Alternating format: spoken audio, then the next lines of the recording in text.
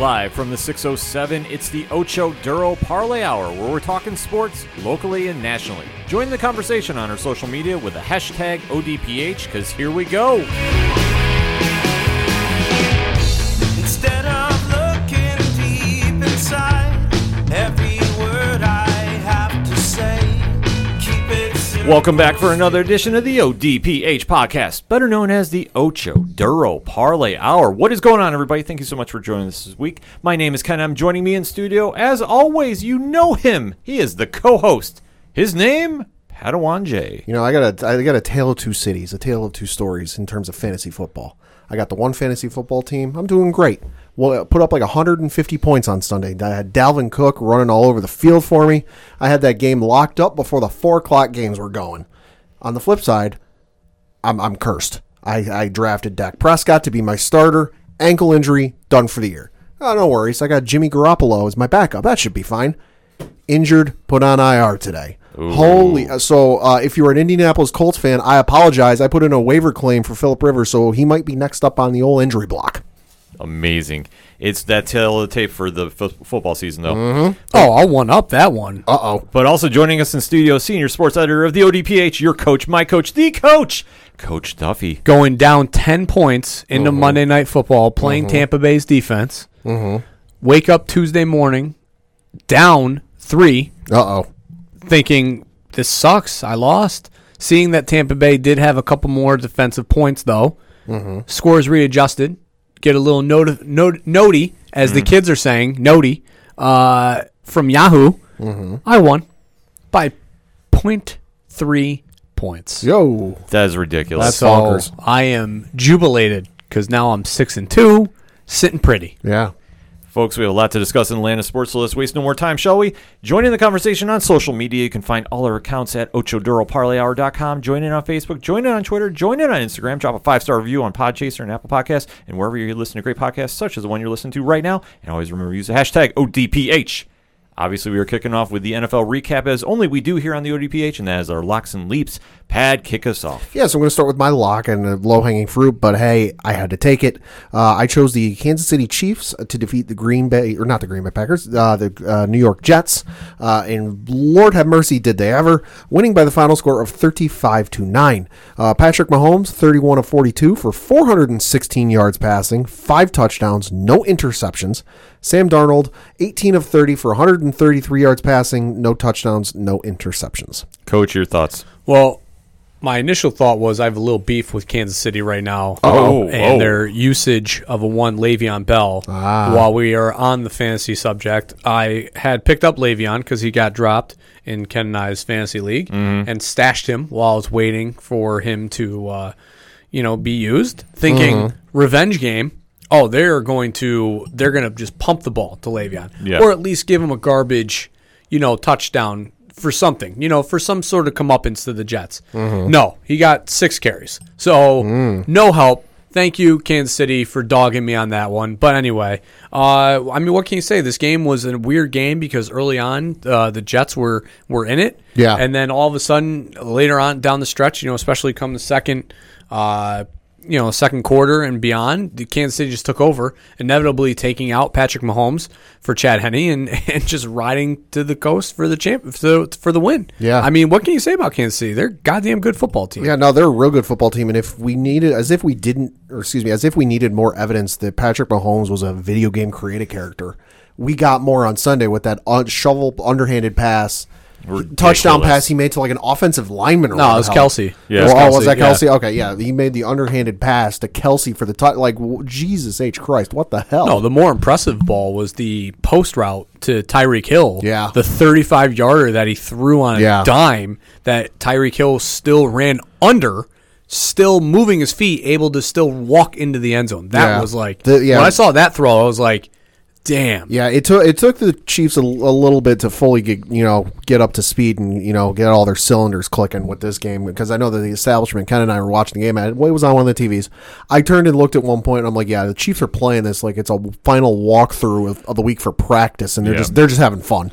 Yeah, they definitely took their time to get going with the Jets. I mean, this wasn't anything I thought they would feel as a trap game by any means. No. But when the Jets are as god-awful as they are, Yeah. and let's face it, They are. they are arguably the worst team in football. Mm-hmm. Kansas City knew they did not really have to go full out and play. I put it to you this way. I think the Little Giants from the movie could beat the Jets. I think so, too. I mean, Mahomes is on a roll again for 416 yards and 5 touchdowns. I mean, like, what else can you say there? Yeah. Yeah. And to look at the rest of the team, I mean, how stacked they are on offense. Oh, my God. And it's ridiculous that Le'Veon Bell was supposed to be his breakout game and did absolutely nothing. Yeah, I mean, Yeah. I didn't. So I pegged it as at least getting a garbage touchdown. Like, Yeah, I do too. I'm, Sure. You know, I'm sitting here and I'm looking at my lineup. You know, and I've got Williams from the Rams. You know, Connor and Gurley. So you know, I'm like Sure, looking at my sure. flex and I'm like, oh, Le'Veon's guaranteed a garbage touchdown. Like the Chiefs are going to do this. This is the football locker room. This is the Yeah. You know, we saw what the Jets did to you. We know you want to get your comeuppance. We're going to give you the goal line touch. Sure. But they were never in the goal line, so, No. except for that Travis Kelce toss. Well, and I think that pick will pan out for you maybe this coming week, maybe the week after, because I don't think he's even been with them for like a full right, he's week been or so. it was 2 weeks. 2 weeks, so he's still learning the system. He's still learning the plays. It didn't pan out for you this week, but I think in the next couple of weeks it'll pan out in dividends for you. But the point I want to touch on is this receiving core, and I realize it's the Jets, and I realize that high school players can do a better job on defense than this pro team. Mm-hmm. How do you this freaking receiving stat line? Travis Kelce 8 catches for 109 yards. Tyreek Hill 4 catches for 98. Mecole Hardman 7 catches for 96. Demarcus Robinson 4 catches for 63. Like holy Christ! And that Hardman was part on the shovel pass. Yeah. So it's ridiculous to see how stacked they are. I mean, they're just doing this in their sleep, and this was a game that they had no chance of losing whatsoever. The Jets are abysmal, and there's nothing really else you could say positive about them. And I also got the vibe off of it just watching some of the game and catching the highlights. You remember that game we played when we were kids? 500. You catch the ball, you chuck the football up in the air, you call a point total, and you try and get somebody to catch it, and get the points. Mm-hmm. That felt like what Mahomes was doing here with his receivers. Yeah, just chuck it anywhere, watch him go catch it, and then go score. He was absolutely toying around with them. Well, I mean, the Raiders gave the quote unquote, and so the Patriots too the blueprint, so to speak. If you love using that term, is you got to be able to run the ball in Kansas City. I mean, that is their I don't want to say necessary weakness, but it's definitely a chip in the chain. As far as how you can get to this team, and if you're able to run the ball and be effective. And keep A, the offense off the field, and B, keep their defense on the field by getting first downs and, ticking down the clock, you can beat this Kansas City team. But if you're, 3 and out, or you're trying to pass the ball and you're ineffective, you're going to give the ball to the offense, and it's just not likely that they're not going to go down on a drive and not at least get 3 points. Yeah, exactly. If not 7. So, I mean, obviously the Jets don't have the bodies or the personnel in order to do this, and we'll see where next week takes But hey, Kansas City. I'll give the Jets a little bit of a bright spot. You got double digits in first downs. Well, as bad as this team is, I didn't know the stat. I had to just pull it up. I would not have been surprised if they had single-digit first downs, but no, they had 13. Small victories. Yeah. But they ultimately are not going anywhere. And if Trevor Lawrence decides to stay back in school at this point, which I know think is it's a hot rumor. I think he's going to. The Jets are going to have to really try to get a wow package in this offseason. I mean, this is obviously a joke of a team right now. There is no highlight to even talk about with them. That they're in for one quarter and then they disappear. And it's going to be like this the rest of the season. As for Kansas City, this is nothing new. This is the blueprint they've been doing, and I don't expect them to slow down anymore. And I know that with Pittsburgh being undefeated, this is the matchup that they have to go match themselves up with down the road. That obviously, you were talking about the 2 best teams in football. Yeah. And Kansas City, a lot of people are forgetting about because they have that one loss, which is wild to me. Like that's the point I'm trying to get with. It doesn't really make a sense that everybody's forgetting about them and just ultimately going to Pittsburgh. Kansas City is still your Super Bowl defending champions and are showing no sign of a hangover. Well, that's the awesome thing is I'm looking at the Kansas City schedule. They don't play Pittsburgh this year, so we won't see them play each other until some point in the playoffs. But they do have a matchup against Carolina this weekend. Then they're on a bye in Week 10, and coming out of the bye, they play the Raiders and then Tampa Bay. Well, the Raiders game should be an interesting one. Uh-huh. And then Tampa Bay, well, we'll talk about them a little later in the segment. But for Kansas City, though, I'm sure they got the Raiders locked and loaded as a revenge game. Mm-hmm. And speaking of those Raiders, Pat, How about them Raiders? break it down for us. Yeah, so I chose the Oakland Raiders to defeat the Cleveland Browns because, let's face it, with Cleveland, you don't know who's going to show up this week in terms of whether they're going to be good or bad. And plus, with Odell Beckham Jr. being down for the year, we didn't really know what they're going to get out of receiving game. So I figured this was one the Raiders could scoop up. And they did, winning by the final score of 16-6. Derek Carr had 15 of 24 for 112 yards passing, 1 touchdown, no interceptions.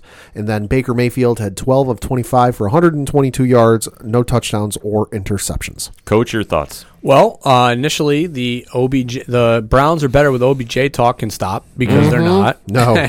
And then secondly, I mean the Raiders are a pretty good defensive team. I mean, if you are if they're coming down the wire for a playoff position and, you're looking at having to face them, in the first round of a wild card division game, I would be a little nervous because if their defense is clicking and playing well, they're going to be able to shut you down. I mean, Cleveland's offense has been pretty good for the most part. I mean, obviously they had the hiccup of the game against Pittsburgh, but outside of that, it's been an average of probably 20 points or more.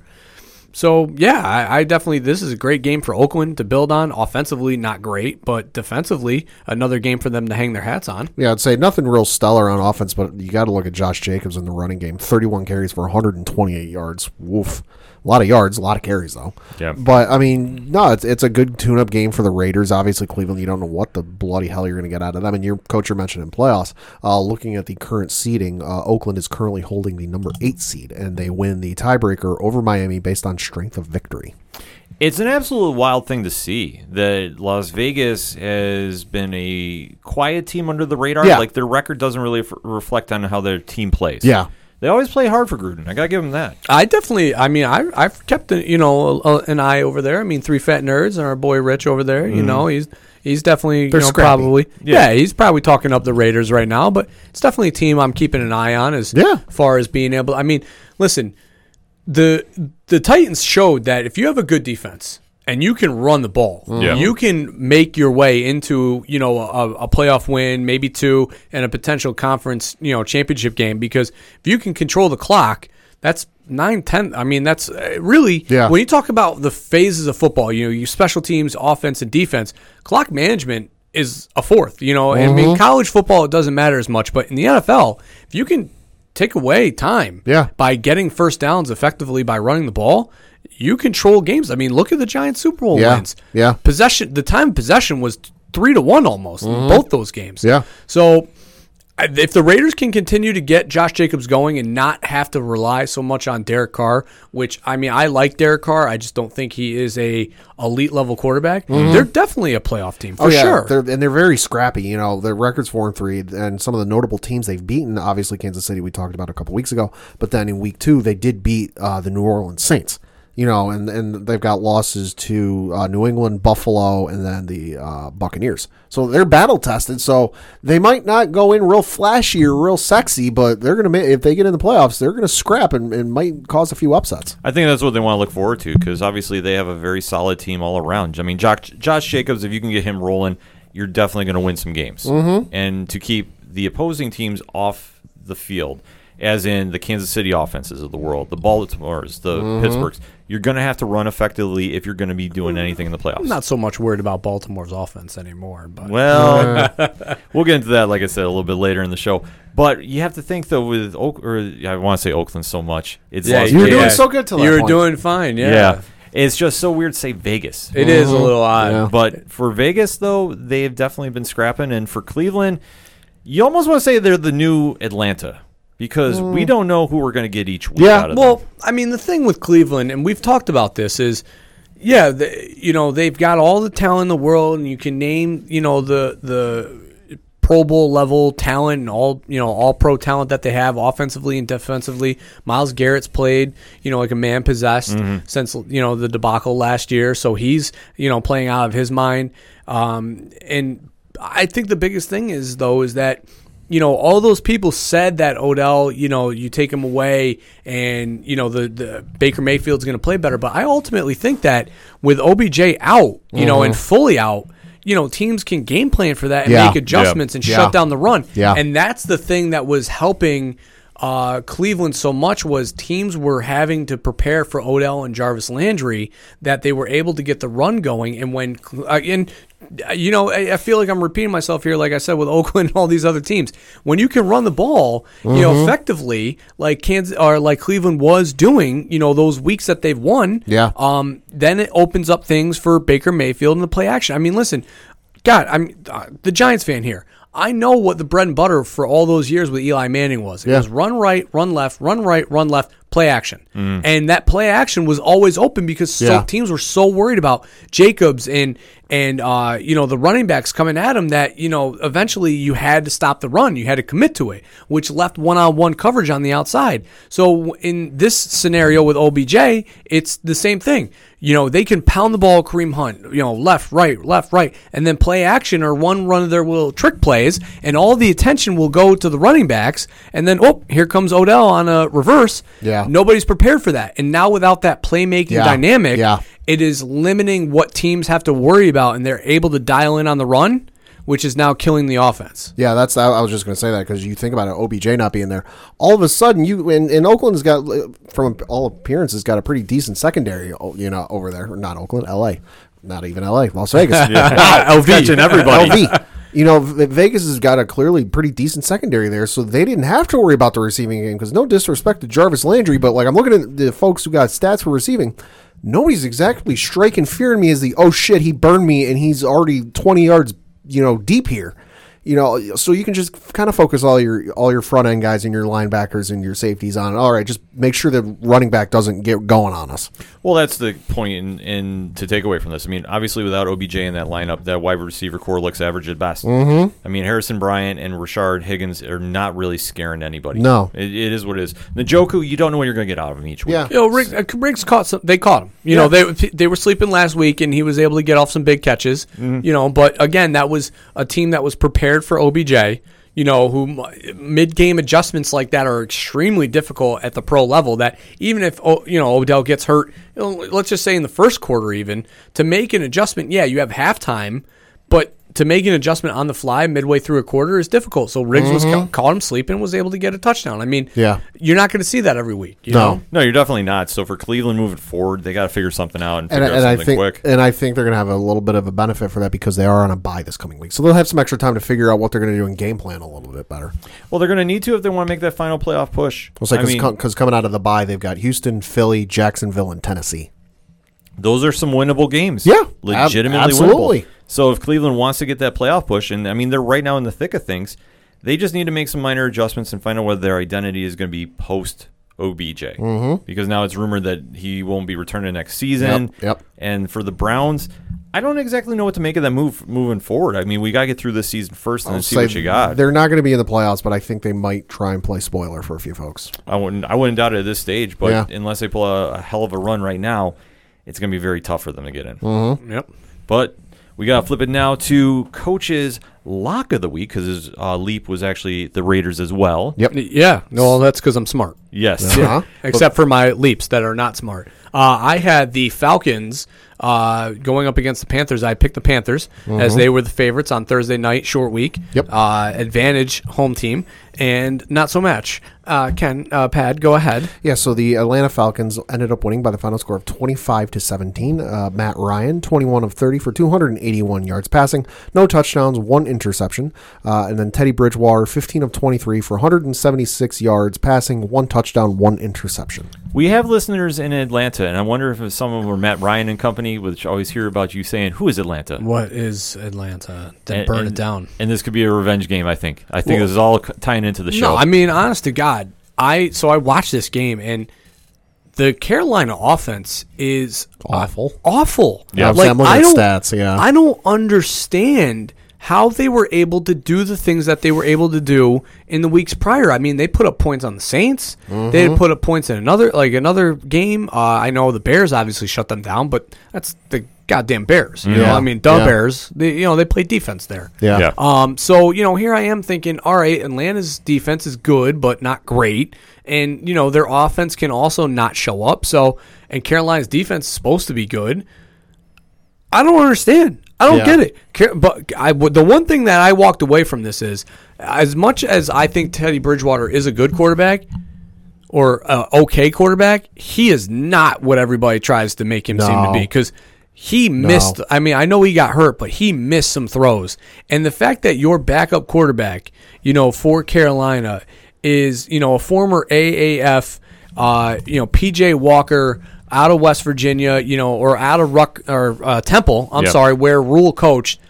What are you doing? Mm-hmm. Go out and get an actual backup quarterback. Like, no disrespect to Walker. I mean, they came in and he slang a ball, that was just slightly overthrown by Moore, who, kind of ran one of those fly routes, a little Mario Manningham style, where he didn't give his quarterback any room to throw it, because he ran too close to the out of bounds. But still, like, there are other quarterbacks out there I feel like you can get right now to back up Teddy Bridgewater. Yeah. And you got PJ Walker? I don't know. Yeah, no, definitely good game for Atlanta. You look at Julio Jones, 7 catches, 137 yards, no touchdowns. Good to see he was still alive. Yeah, but you look at coach brought up the stats. Carolina's leading rusher was Mike Davis, 13 carries for 66 yards, no touchdowns. Their second leading rusher was Teddy Bridgewater, who had 5 carries for 30 yards. You flip it over to the receiving, DJ Moore had 2 catches for 55 yards. He was their leading receiver. Robbie Anderson was second with 5 catches for 48 yards. This offense had absolutely nothing going for him. And I don't want to chalk this up to Christian McCaffrey either. Like, I don't think that he adds anything to this offense to the point where they're better, even. Right. I mean, I just don't see it. And to your point about Bridgewater, being an okay quarterback, I think part of what made him look real good and real sexy coming out of New Orleans was the pieces around him. I agree with you. you. You look at the receiving core he had in New Orleans, including the running game he had in New Orleans, plus with the play calling, and let's face it, New Orleans play calling is about second to none these days. That makes you look real sexy. That'll make any car look bright and shiny. It's almost a case of it's not the player, it's the system. Uh-huh. And I fully think that is with Bridgewater, because we've seen him throughout his NFL career have highs and lows. Yeah. And obviously in the Saints system, he flourished. So everybody thought he was going to be the next big thing to take over the quarterback position for Carolina. And obviously we're not seeing that. We're not seeing enough consistency to really say, okay, he's the number one there. Right. And he's the team to get him over the hump. Well, he better be the number one. They signed him for 3 years, $25 million. Oh, I grant you, but I'm not doubting them. They go out and get somebody in the offseason and give them some competition, whether it's a draft pick or somebody. I fully think they're going to have to, because we're seeing games like this, which, let's face it, Atlanta is garbage. Atlanta's garbage, and just to jump in, I'm looking at the stats because I was kind of curious. With the team defense, Atlanta's towards the bottom of the league, having given up 3,285 yards. Yeah, they're nothing to be worried about. And for the level of talent they have on the team, this is one of those games where the Atlanta offense actually showed up for 1 week. Uh-huh. Matt Ryan actually looked like Matt Ryan of old. Yep. And Julio Jones, thank you for returning to the NFL. Where have you been this time? This is one of those scenarios that Carolina definitely showed that they're not one of those elite teams in the league. No. They showed they're a bad team, and Atlanta took full advantage of it. So you have to go, okay, where do we go from here? For Carolina, yeah, you're missing Christian McCaffrey, but still, I don't think it would have made that big of a difference. it would have made that much of a difference. No. You have too many problems on your offense to really say, okay, him being out this season is the reason why we're not in the playoffs. No. Yeah. Well, he was activated off the designated return list. Right. So it's pending time right now. Sure. It's a matter of time, Sure. but even if he comes in, he might win a couple games here and there, but Listen, the way the Bridgewater takes away from his ability to be able to do anything, especially without. I mean, and the wide receivers have played better than what you would expect their level to be. Yeah. But yeah, he's not great. Let's say, he's not great. And then you look at with Carolina, they got to figure his shit out quick. Yeah. Because this coming week they play a little team called Kansas City in Kansas City. Yeah, good luck with that. Week after that, they got to play Tampa Bay. Then they play Detroit. They play Minnesota at the end of November. Bye week in week 13. Coming out of the bye at the end of the year, they've got to play both Green Bay, and then New Orleans. So I think right now they're just be playing for draft picks. Uh-huh. I mean, that's the honest way to put it. For Carolina, you have a lot of questions. For Atlanta, Carolina's about to be torched. Yeah, for Atlanta, who is Atlanta? Burn it down. Exactly. One game is not exactly saying things are going to turn around. No. And obviously, the stat lines don't say the true Atlanta, and let's be honest about that. There's nothing on this team that actually scares you for a team moving forward. Whatever's going to happen this offseason with them is going to be anybody's guess, but still, this is the same old Atlanta. You just took advantage of a worse team. Enough said. So that being said, we're going to get a quick breakout, and we're going to actually be playing a promo from our friends over at Stranger Damies, who are going to be taking part in the Extra Life Challenge on Twitch this weekend. So they're going to be raising some money, doing a streamathon Saturday, November 7th, starting, I believe, at 9 o'clock Eastern Standard Time in the morning, 24 hours, raising money for the Children's Hospital of Philadelphia. So I'm going to let them take it away, and we'll be right back on the ODPH podcast. Hey everyone, this is Tom Schuster from the Game Vault Podcast, and I'm here to talk to you about Extra Life. On Saturday, November 7th, we'll be participating in Extra Life Day, a worldwide 24-hour game marathon initiative helping to raise money for the Children's Miracle Network. Starting at 9 a.m. Eastern Standard Time, we'll be playing video games for 24 hours straight, and you can watch us stream it live on twitch.tv/GameVaultPod. We'll be playing retro games, new classics, party games, and even more. Come join the fun and help us make this the best Extra Life yet. Want to help even more? Drop a donation on our donation page at tinyurl.com/extralife5. Every little bit helps, and all proceeds benefit the Children's Miracle Network. The donation page stays up until midnight on December 31st, so even if you can't join us live, you can donate anytime you want.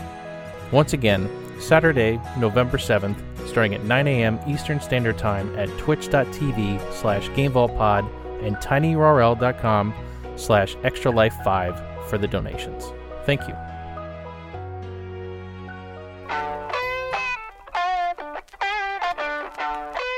Hey, this is Brian Wolf from Fair City Fire. You are listening to ODPH, the greatest podcast in Binghamton. Woo!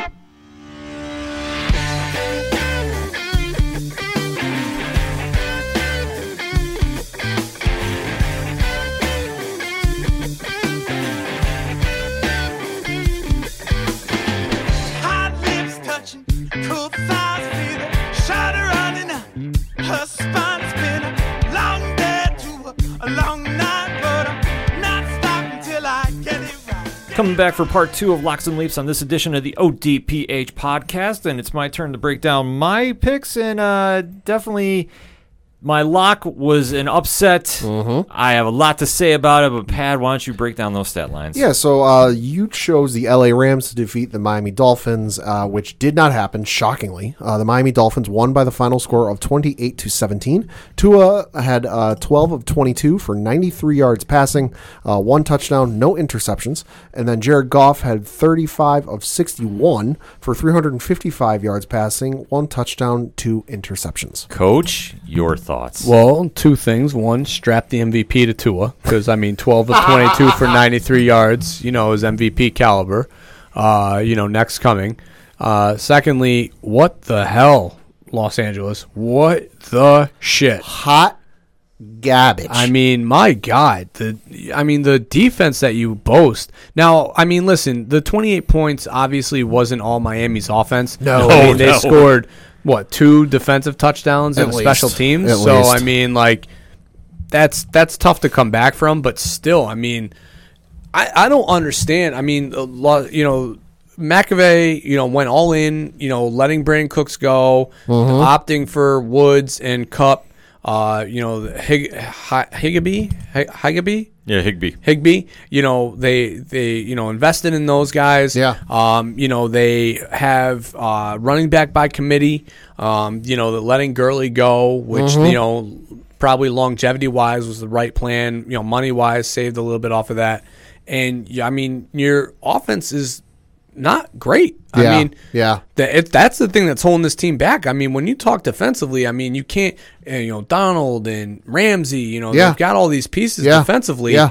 This team shouldn't be losing games like this. No. Regardless of the fact that, yes, you scored, you gave up 2 defensive touchdowns to Miami, you still should have enough firepower. When you throw for 355 yards, and I said that you would only have 1 touchdown, I just said you're nuts. you say that doesn't make sense, So that's a problem. And they got to address it. I don't know what they need to do, if it's whether they next offseason, because obviously the trade deadline is today, if they need to get a playmaker of some sort of caliber, but they need to address the running back position, and they need to go out and get a legitimate number one. Mm-hmm. No, I agree 100% with you. I think you cannot put this loss on the defense because, like you said, they gave up one passing touchdown and one rushing touchdown. That's about par for the course for that defense with all the stout guys they got on defense there.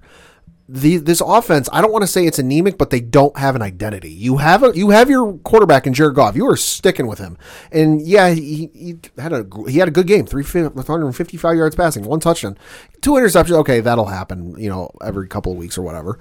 But you look at the rushing game. Their leading rusher was Darrell Henderson Jr., 8 carries for 47 yards. Malcolm Brown, 10 carries for 40 yards. Cam Akers, 9 for 35. And then Robert Woods, 2 for 9. There's not a guy on that team that I'm looking at that like, all right, that's your go-to guy. Here's your power back that like you're close. You're on 2nd and 1, 2nd and 3. On the goal line, this is the guy that you put in there to punch him in the mouth and punch the ball in. You flip it over to the receiving corps. I won't read all of them, but Cooper Kupp, 11 catches for 110. Robert Woods, 7 for 85. Josh Reynolds, 4 for 44. Gerald Everett, 5 for 32. And you go down the list. There's not a guy on there that is like, okay, that's your deep threat guy. Here's your slot guy. There's nobody on that team that is just standing out as like identities. Do you want to hit him with a sounder before I go off on this one? Yep. So the thoughts, views, and opinions upcoming are that of Ken M. and do not necessarily reflect that of the ODPH, that being Coach Duffy or myself. Listener discretion is advised. For anybody drinking that Kool-Aid about Tua, get out of here. And we know somebody who is. Oh, I know a listener who is very much so anointing him the next coming of Dan Marino. Look, let me break something down to you. The only reason that your team was actually in this game is because Jared Goff had a career first half to forget for the rest of his life. 2 interceptions, 1 fumble that was ran back for a touchdown, and a kickoff return that was ran back. The only reason that Tua actually was notable of being in this game because he didn't have to do anything. His first half stat line, I believe, was 5 for 11. Yep. So how is he supposed to be better than Ryan Fitzpatrick at this stage? He's not. He's not. So Miami, you can try pushing Tua as the next big thing, but let's face it. You've done that 22 other times. Yes, and you are going to absolutely ruin this kid going long term if you keep trying to say that, okay, he's the reason you won this game. You didn't. You won it because Jared Goff had a career abysmal performance in that first half that they couldn't dig a hole out of from. Mm-hmm. The fact that I believe at the halftime score was, 28-7? 28-10. 28-10. So they were technically still in this game. Yeah. So how can you say that you definitely had a dominating performance in any which way, shape, or form? You didn't. So you put up 28 points in the first half and goose eggs in the second. Exactly. So how is Tua driving the ball down the field? How is he supposed to be the next big thing? How do you justify this? And I know the argument that we heard that Tua was starting because they had to evaluate their draft picks. Well, hold on, because I'm going to play devil's advocate because that makes sense to me. I mean, you're looking at, if this team, let's say they go 10-6, Mm-hmm. Fitzpatrick only signed a 1-year deal. Right. So he leaves next year. So now you're coming off of a great year where you're a playoff contender. Obviously you fizzle out and lose in the first round because let's face it, they're not, going to make any headway in the playoffs. Mm-hmm. So you lose. Now you bring in Tua next year to start as a second year first round pick that sat out his entire first year, and he does terrible. So now you have taken 1 step forward to take 2 steps back. And now instead of being in the sweepstakes for Justin Fields, for that guy out of Clemson who I will not speak his name for the rest of the week, that dude, in his California boy haircut, Matt Riddle? Yeah. No, just Riddle now. You have him coming out, so you've got guys in positions where, if Tua's not the guy, you have to go be able to make a play and make a move on. They have Houston's first round pick in their back pocket, so they would be able to, leverage their pick plus theirs to maybe move up to land, one of those 2 gentlemen. Yeah. And I don't blame them for it because the quarterback class coming out next year is, if all things considered, all of them do come out, is a once-in-a-lifetime quarterback group. Mm-hmm. I'll give you that, but I guess here would be my argument to go against it. I mean, I fully respect your point about it. No, and I get where you're going to come from because if you have a chance to make the playoffs, you go for it. Exactly. Yep. You have it. You went in on Tua And if he is supposed to be the face of your franchise moving forward, you want him to sit there and learn as much time as he can, a la Aaron Rodgers. But Aaron Rodgers was totally that. But here's where my comparison is. That Tua is still coming off a very bad injury. Sure, right. So the more time you can give him reps behind somebody that is an adequate quarterback, and I'm just saying adequate. I'm not saying he's great. Right, because we're not going to compare him to Favre here. No, absolutely not, because Fitzpatrick at least knows the game and he can kind of give him the ins and outs. So you want to give him enough time to make sure he's 100% fully healed before you thrust him into the lineups. But you are also in the position to make the playoffs. You play to win the game. You don't play for the next year's draft, which you never know what you're going to get. And right, and to play devil's advocate to that, I mean, I watched the Giants last year have, a veteran quarterback in, Eli Manning sitting in front of their high, first round draft pick of Daniel Jones, and inevitably made the switch, after the Dallas game. Mm-hmm. And it was the same assessment. We know what we have in Eli, and obviously he was our franchise quarterback, but he is not going to be the long-term plans because he is going to retire. Right. We need to know what we have in Daniel Jones because even this draft class, with Herbert and guys like that, and Tua, there's guys in this draft that the Giants could have gotten that they needed to know whether what they had in Daniel Jones was the guy or not, because Arizona has given, this new feeling of, if you don't fucking like the guy you drafted the year before, just throw him out and do it again. See, I think the difference between the Giants and now the Dolphins is with the Giants, at least you knew you were going to make the playoffs. Right. But looking at the playoffs, like I mentioned earlier, Miami's in 9th place, but that's because Oakland wins the tiebreaker based on strength of victory. Sitting up ahead of Vegas, is the Cleveland Browns, who are sitting there at 5-3. So they're one win ahead of Miami and the Raiders. I can very well foresee Cleveland going on a slide here because let's face it, after what we saw this week with the Browns, we don't know what the hell we're going to get out of them. Exactly. So they're going to go on a slide. So if we do the simple moving stuff up, Raiders move up to 7, Dolphins move up to 8. So I think the smart thing would be to have Tua sit behind Fitzpatrick because, yes, he is no Brett Favre. He's not one of the greatest quarterbacks of all time, but he's a pretty damn good one. He's been in the league for 15 years. You obviously know something if you're out of Harvard and you've been in the league for 15 years. Preach. Well, so he's a very good quarterback to sit there and learn and pick his brain and learn some ins and outs that you might not normally know. And if you're sitting like Miami, one win away from being in the playoff picture, why the hell would you switch? And that's my argument about this, that I think that I understand you want to evaluate draft picks, and if you want to try going Arizona, listen, how many times does lightning strike twice in the NFL? That's the debate. But that's the thing, though, is that they could have leveraged that Miami pick plus the Houston pick because the Houston pick is going to be a top 10 pick. Oh, yeah. And they could have been in position for one of those two guys. I mean, even after them, there are guys in this draft class that are going to be adequately decent quarterbacks that, let's just say Tua bombs out. Let's just say worst case scenario. All right, let's just say worst case scenario. They don't play. They ride Fitzpatrick all the way to the playoffs this year. Mm-hmm. So now that potential top 15 pick that they would have had because they didn't make the playoffs now falls to the 18th, 19th pick. All right, the Houston one stays in the top 10. So they say, all right, we've got Tua this year. So they go out and get defensive tackle, blah blah blah, and then with the 20th pick, they flip it for secondary. Number 7, blah, blah, blah. Yeah. So they go out and they address some defensive positions. Mm-hmm. Then they come back next year, and now Tua is the full-time starter with no years under experience, and now he's going to lead this team that just made the playoffs into the season that, let's just say, he has a bad year. Let's just say he bombs out. Oh, man, Tua's terrible. Can't see the field, can't read a defense, just doesn't, was a college quarterback only. Ryan Leaf, right? Yeah. Now, not only did you miss out on Justin Fields, the blonde bomber out of, I can't even say the school right now. Riddle. Yeah. You miss out on him, and now you're sitting here and you missed out. You didn't take any quarterbacks last year, and now what do you left with the year after? Because the year after's draft class, the juniors right now, and again, this is a COVID year, so a lot of things are up in the air for college right now. But let's just say, Lawrence and these guys go this year. Next year's quarterback class is not very good. Right. Now you're toast. It's a crapshoot no matter what you want to do, but I think the safe money is you're in contention this year. I mean, I understand what you're saying about playing for next year and in the future. Well, it's not that you're playing for the future. It's, all right, we made an investment in this pick. We got to figure out our shit. because we don't want to be in a position where, we draft the guy and now he's our guy and now we're stuck. Because next year, there's some really good talent coming. There's some good talent, but you don't know. I mean, obviously, it depends on how they pan out. Yeah, you would say probably the safest money is Trevor Riddle from in the South. Well, I mean, you look at the fact that let's look at Green Bay. All right, you have a franchise-changing, game-changing quarterback still in Aaron Rodgers, right? Yeah.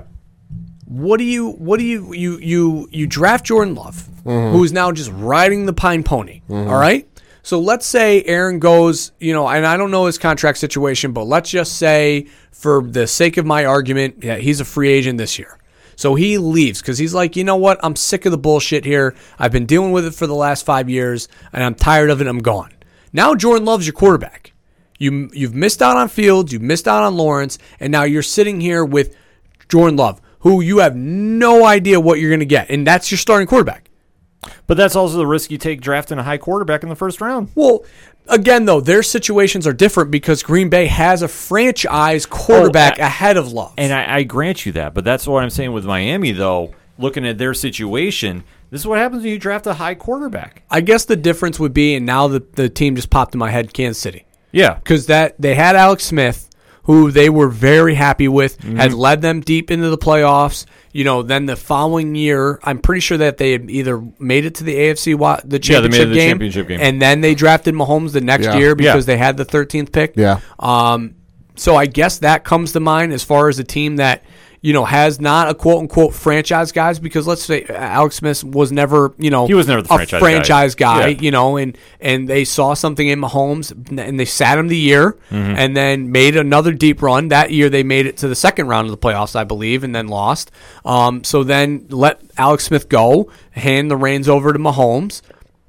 So I guess there is the yin and yang. I what Miami did, I get, and I would have probably done the same move. To your point with Aaron Rodgers, I looked up his contract. He's under contract with the Packers technically through the 2023 season, but he does have a potential out after the 2021 season. So, like I say, there's a lot of areas that they could go with. And Coach, I do see your point. I'm not saying there's a right or wrong. I know that I have a point. I'm just saying to you as well. We are on opposite sides of the coin here, because if I'm Miami and I'm long-terming this, I'm not microing. Yeah, see, I'm microing because I'm going to win now. I've said I've already kind of committed to Tua when I burned my pick last year in the first round. I guess my problem is that I have seen now the Giants fledgling, moving along this franchise by Band-Aid after Band-Aid after Band-Aid instead of the long-term rebuild. But that's the problem, though. You have Gettleman as your GM, and then that's a whole different ball of wax. It's not even just that. I mean, Jerry Reese was the same way. It was just bandage over bandage over bandage that, inevitably left this team in the position that they're in now. And, I mean, Miami was like that before with, going out and getting Greasy after Marino retired, and then going out and getting, Tannehill and having him be it. And then, they go out and they got Pennington. So they've always tried to bandage the quarterback position without inevitably finding the guy. And I think Tua's going to be fine. I mean, you're getting your feet wet against a very good defense. You got to know what you got. No, I will give you that, but I think that it would have been more beneficial for him to sit behind Fitzpatrick while he had the hot hand. That I don't think that his play warranted a pull. And I think that this is going to come back to haunt Miami long term. And I'm completely happy with it being a Buffalo Bills fan. Sure. Sink that battleship in the middle of the ocean for all I care. And on the flip side too, let's just say, all right, they stay hot and all of a sudden they're, 7-7 at one point. Sure. But then they lose the next 2 games. So they're out of the playoffs and you played Fitzpatrick the entire year. But it's a crapshoot you take. But if you're just saying you're going to forget your rest of your season, I just think that is a bad look. In my opinion, it's a bad look to do. I think the problem was the timing. Oh, You're coming off of a very good Fitzpatrick performance. Let's flip it to the Chargers with Herbert. Tyrod Taylor has that terrible, awful injury, freak injury, Yeah. where team doctor accidentally Punctured the needle, lung. too far, and now you make the call to Herbert. He has, and Tyrod had played decent but not great up until that point. Right. Herbert comes out and puts on a tremendous performance. I think that was against Kansas City, right? If I'm not wrong, I think I'm believe wrong. so. Tampa Bay? Somebody puts on a great. No, Tampa Bay was the following week. I'm sorry. Kansas City was the first game. Puts on a tremendous you're game. right, yep. Look great. Then, Tyrod has the week, he might play, he might not. They give the nod to Herbert. Then after the Tampa Bay game, no, he's our guy. So that was a little bit different because injury played a factor. Right, sure. Fitzpatrick played great. So maybe if Fitzpatrick had played if he played, if he bombed out like we talked about in the preseason show, then I have no problem making this move. My argument is you're in the playoff spot. Yeah. See, I would have understood it if Miami would have rode with Fitzpatrick and then come to a game where he's just playing like absolute dog shit. Sure. And gone. You know what? We got December Fitzpatrick. Yeah. All right. Hey, we got to pull you. They put in Tua because hey, let's face it, he's going to be better than whatever the hell we're getting with Fitzpatrick. Tua comes in and just starts slinging the ball all over the yard. Looks like $1 million. Looks like the number one draft pick that every Miami fan ever dreamed he would be. And then stuck with him, and I'm like, all right, I get this. That's easier to swallow. Yeah. No, I agree with you. That makes sense. But the problem is for where they are right now at this moment in time, it was a bad move. And if this is supposed to be your Messiah, I'm sorry, change religions because you know what? I didn't see anything out of him. To really say that. Listen, that was a very when Herbert came out and played Kansas City.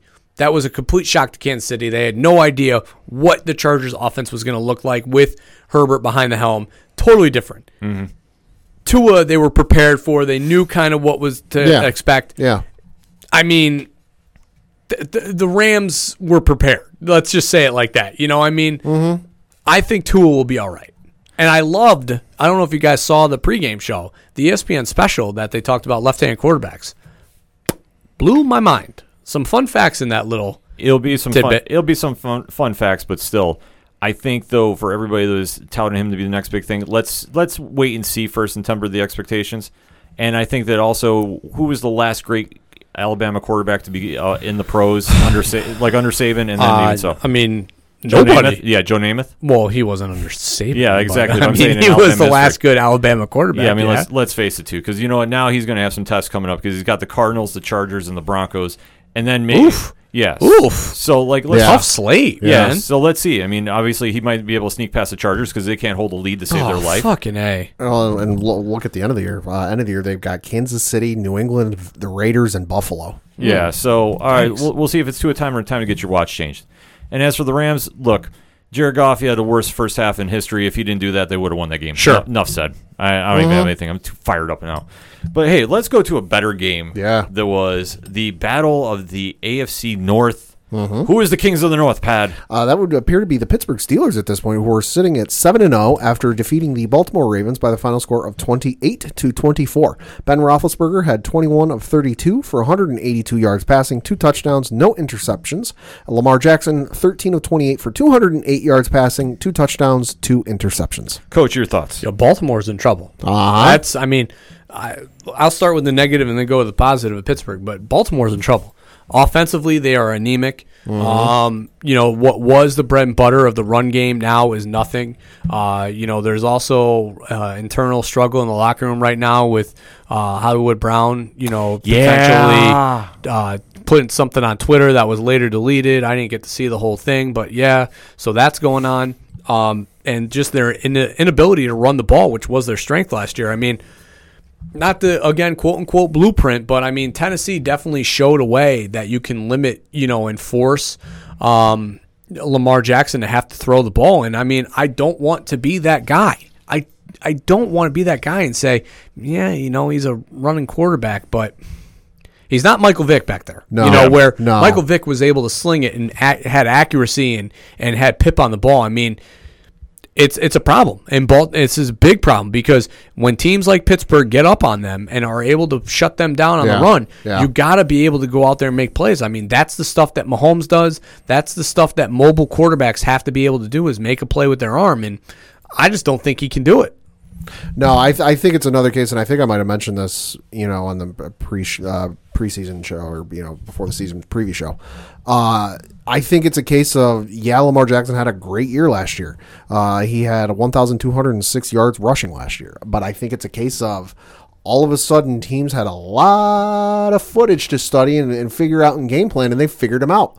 So it's like you see in baseball. Yeah, a guy comes into the majors or goes to a new team and goes on a you don't got a lot of tape on him, and he goes on a hot streak. He starts hitting the cover off the ball and smashing home runs and bringing guys in and all this, that, and the other. But then you get the tape on him, and then the pitchers and the coaching staff figure him out. And the same could be said for football. Comes in, how the hell we guard this guy? What are we going to do? Then they get the tape, they figure it out. He's got to figure out a way to overcome that and adjust for that and beat them, and so far he's not doing it.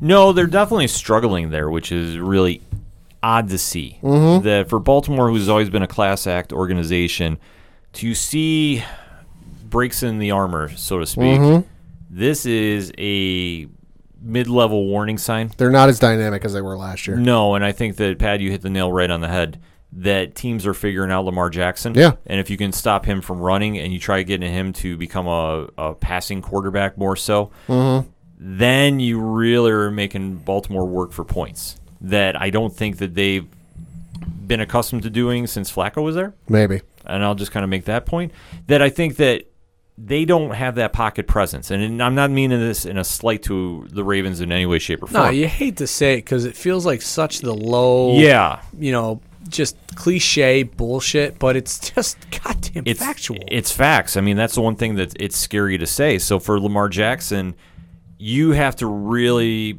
learn to become a passing quarterback in a short amount of time, because if teams are now figuring you out, and we all knew this happens eventually because the NFL is a copycat league. Right. So one team sees how to do something, trust me, everybody else Well, is. the moment Tennessee laid that shellacking, when everybody was like, oh, this is Baltimore's to run away with, and then all of a sudden, they showed that, hey, we're up 14, and time's running out because they're dominating time possession. Lamar, it's on you. You got to throw the ball. And I mean, I watched the second half of that game, and their passing offense was bad. Yeah, It's very anemic, and I think this is one of the biggest knocks he had coming out of college. He wasn't a passing quarterback. Well, that's why. I mean, that's what everybody said. Yeah. That's why he gave the when he threw for the 300 yards that week. What, like 1 or 2, and he gave I'm only a running quarterback, and he gave that slight. I mean, I get where you're coming from, but I mean, you got to be able to do it long term, and it's just the body of work is not there that would back it up. No, it's definitely not. And the year Hollywood Brown complaining about lack of touches, that's not good. That's something you don't hear about from Baltimore, and trust me, they will address that very quickly. Oh, yeah. Harbaugh is not going to let that go. He's not going to let that go. And plus, they just signed Dez Bryant. Let us not forget that. Yeah. Even though Dez at this age, I'm sure everybody said, he might be off a step, he still be adequate enough for that offense. What I like about that signing, if we're going to dive into that, is Dez has an ability of getting open, and I think will be an underneath guy because, let's face it, Hollywood Brown is a burner. He is a north-south fly route, post route, flag route. He's not going to run the intricate 10-yard ins. That's Dez Bryant. That's what you go out and you get him for. Dez Bryant's going to run that 10-yard route, the 10-yard ins, the curl routes, and he's going to run those crisp. That's the one thing you cannot knock him for, was his route running was always, a top of the line, pristine. So I think what he'll be able to do is, if they can stretch the field on one side or even pair him in the slot or put Hollywood Brown in the slot and Dez on the outside, they're going to be able to run those like combo routes, the fly posts or the fly ins, and one of them is going to get open. Yeah. It's just a matter of Lamar hitting them. Yeah. So that being said, Baltimore has got some work to do. I mean, that's a nice way to put it.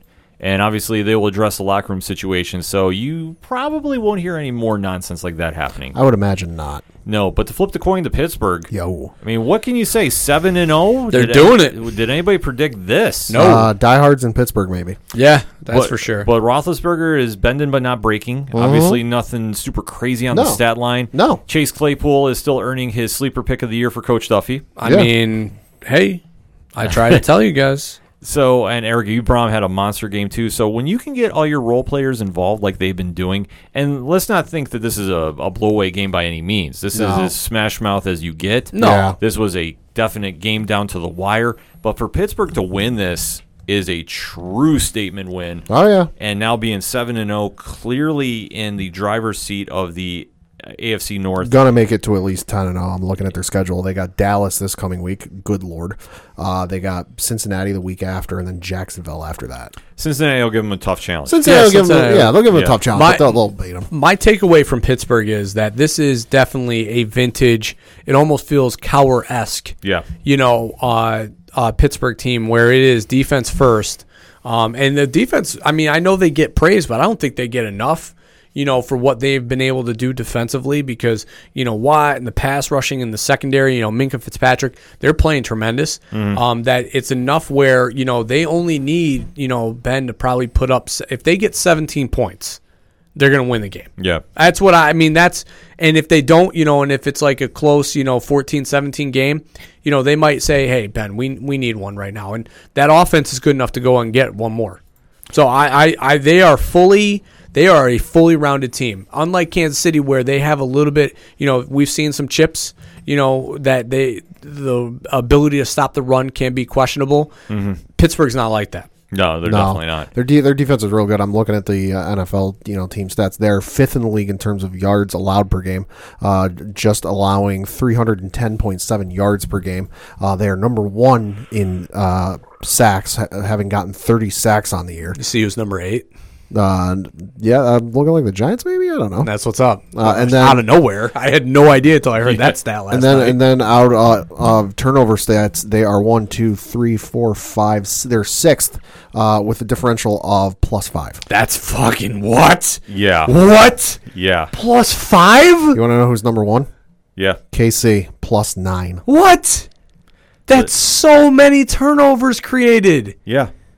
Tennessee's a +8. Seattle's a +7. Well, wow, Seattle, that's shocking. Tampa Bay's their defense is terrible. Tampa Bay's a +6. Indianapolis is a +5, all ahead of them. Oh my God. Yeah, let that sink in for a moment. That's so many. Is that an average, or is that where they are a differential of as of this date? As of this date. Okay, all right. I will settle down. I thought that was an average of 9 turnovers over the course of these last 8 games. No. So they're just +9. Okay, Yeah. so less of an astonishment. Still very good, but wow. They're just setting a blueprint right now. I mean, what else can you say? Yeah, well, force turnovers, stop teams, score points. Yeah. Yeah. I mean, if you can't get any more X's and O's than that, that's it. It's Steeler football 101. Yeah, it really is. I mean, that's what else can you really say about that? So the Steelers obviously have a good chance of going 10-0. Baltimore's got to do a little rebuilding and restructuring of that offense. But they're not out of it. I'm not writing them off, but this is just something that their offensive team is going to have to really put some work in this week. Facts. So, Coach, let's go around the league one last time before we end the segment. So, take it away. All right. Well, I mean, I guess I'll touch on the Giants. Yep. I don't even know. I was, talking to my wife before the game, and I was just like, I don't mind. Like, I get that they're bad, but like they've been so goddamn competitive that it's almost hair pulling. And then to last night see that they have Tampa Bay at home. They're up this game for most of the game until late in the fourth, where Tampa Bay was finally able to take it, to then go down, march down, score the essentially what would need to be the game-tying touchdown with extra point, and to miss the opportunity on the extra point is just so frustrating. Like, if this team's going to be bad, like, they should be 4-4. You know what I mean? Instead, they're 1-7. Yeah. It's so frustrating. The defense is so good. Like, this defense is very, very good. This is Super Bowl run defense level good. I mean, they are getting after the quarterback. They are forcing turnovers. Tom Brady was, all sorts of confused. It looked just like, the old games against the Giants when he was on the Patriots. Not gonna lie, I was rooting for your Giants. Hey, thanks, man. I mean, I don't appreciate that because I want them to lose. But that's thanks, Pad. So it's just it's nuts. Like, I mean, you think like this team, Tampa Bay, like they're playing really well right now. Things were firing on all cylinders. They just, went to Las Vegas, had a great game. And then I'm thinking they're going to come to New York and they're going to make sure that, they put on a great performance on a Monday Night Football game. And they were losing for 3/4 of this game. Mm-hmm. And then only for the Giants to let it slip through their hands. I will say this, though. Joe Judge, your head coach. Goddamn good head coach. Give him some players, and I guarantee you this team is going to be in the playoffs next year. I tell you, I honest to God, I really think that Garrett's found the niche with this team. Yeah. You know, the thing that that I didn't understand from week one was their lack of trust in Wayne Gallman. I don't understand. I mean, I'm not in the know enough to know why they don't like to use this guy. But, I mean, he was a comparable backup last year when Saquon went down with that high ankle sprain. Last year's coaching staff used him. Yeah. Now this year, it's like he was bottom of the depth chart to the potential of getting cut to a 7th-round draft pick. I mean, which made no sense to me. And then all of a sudden, he comes out last night, Devontae Freeman's hurt, and he's averaging 4 yards a carry. 4 yards for a run. Like, that is, I mean, I don't know what world anybody else is coming from, but for me, when I hear 4 yards, I'm hearing 2nd and 6. Uh-huh. Yeah. I mean, that's what I hear. When I hear a running back is averaging 4 yards a carry, I'm not thinking of, that's not great because it's not, first down. No, that's great because now you're 2nd and 6. Yeah. Exactly. Yeah. You're 2nd and 6. He gets another 4 yards, you're 3rd and 2. Yeah. All right? So I just don't understand why they're not using him. They only gave him 30 snaps last night. They gave Alfred Morris, who was on the practice squad, 20, first time being active in almost a year. Mm-hmm. So I don't get it. And Daniel Jones, the stat that was alarming to me was, and I don't know if you guys heard this, he has had more 7 less turnovers. I think 47 Ryan Leaf in the first 20 games, 43 for Daniel Jones. So four less. Yeah. Yikes. So, and I know part of it is talent and everything, but I mean, if they have the ability to go out and get Trevor Lawrence, they need to do it because I said his name. I did, but that was for my, it's my gimmick. That's my gimmick. I have to do it. You can't ignore the facts. It's just Daniel Jones is not the guy for this team. No, he will be a very good quarterback somewhere down the road, and I'm sure he will play for a Super Bowl for another team, but it's just not going to be this Giants. Probably the XFL. But thank you for the Joe Judge compliment. Yes, I think he's done a tremendous job. The defensive coordinator, I think, has looked great too. And I mean, really, the defense is great. Yeah. Leonard Williams, a guy who I literally wanted to boot off the team myself, has been getting after the quarterback in a way that he did not do it at all last year. So, and Blake Martinez. I mean, he's not going to get any MVP votes because the Giants are 1-7, but the dude deserves it. He's playing lights out. He has 85 tackles on the year, and it's been a dominant 85 tackles. Yeah. I mean, he reminds me of Manti Te'o in that Notre Dame system, the 12 championship run where Manti Te'o was all over the field. That's what Blake Martinez is. I mean, he's everywhere, forcing turnovers, the whole nine. I just, it's fucking frustrating. You're sitting here and you're like, they should be 4-4 and they're 1-7. Yeah, it happens to the best of us. Yeah, it sure does. But we'll have but to wait. Listen. I really hope they can hold on to Jason Garrett. Yeah. I am great because he's really found the niche with this offense, and I'm very concerned that if this offense gets hot and continues to play well, that he is going to be a prime target for some of these teams, that are going to obviously let go of head coaches. Mm-hmm. I think it just depends on what team is going to be the right fit for him. I think that's going to be the ultimate thing. I think that he sticks around one more year for the Giants, and then after that, I don't know. Yeah, I mean, I don't I certainly don't see if the Jets fire Gase and they're like, hey, can we interview you? I don't think he would be like, yeah, I'm going to jump all over that shitstorm. Yeah. I fully see Ben-Ami leaving Kansas City for there. Don't ask me why. I see that happening. I feel like the only way that they can get somebody is if they get for the Jets to get a next head coach after they fire Gase, it's got to be somebody who's just desperate to get in the NFL. Could be. Yeah. Or somebody desperate to get back to a head coach. I don't think a Ben-Ami who's in a good position with Kansas City would be like, no, I'm going to leave the comfort of my Rolls Royce, and downgrade to a Toyota, a Celica. I don't see that happening. Though I think the enticement is the number one pick, and if he could get Trevor Lawrence, well, that's what I said. If he could pull that off, I would say that would be enough to pry him away. But Maybe. we'll have to wait and see. Maybe. There's a lot you can go with it. Pad? Talk a little bit about the NFL trade deadline because that has come and gone. Nothing huge, but a couple things to know. Huge winner got to be Avery Williamson getting traded from the 0-8 New York Jets to the That Instagram picture is incredible. Traded from the 0-8 New York Jets to the 7-0 Pittsburgh Steelers. So he's picking up a differential of about 15 games. So congratulations, congratulations to you, sir. Just a couple other notable ones. The Dolphins did trade with the Kansas City Chiefs for running back DeAndre Washington. Patriots traded with the Miami Dolphins for wide receiver Isaiah Ford, so that fills a. Hey, they've actually got a receiver on the roster who was drafted, not undrafted, so that's breaking news.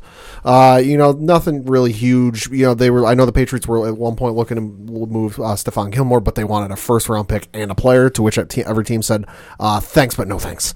The LA Chargers traded Desmond King over to the Tennessee Titans. For the 49ers traded Quan Alexander to the New Orleans Saints. Real quick, Pad, your Patriots. Uh-huh. I feel like we'd be remissing if we didn't talk about Bill Belichick's comments, which was the first time I think Bill Belichick had ever speak a language of the common man before ever. Sitting here saying, yeah, we know what we did with the cap. We invested 5 years to get a return of 3 championships, one AFC title game, and we're kind of fucked. You've never heard Bill Belichick speak like that. I thought that was very telling. There's a certain team down in South Florida that isn't in the AFC that I think is on the same trajectory. Well, sure. I mean, obviously. And I was explaining this to my mom the other day because she, when this team acquired a certain, I don't want to say controversial, but kind of he brings in some headlines. He likes his own workout plans. Yeah, he likes his own workout plans, and he likes posting videos that may or may not break laws in certain states. Got picked up by this team. My mom asked, where did this team get all this money? They've sucked for as long as I can remember.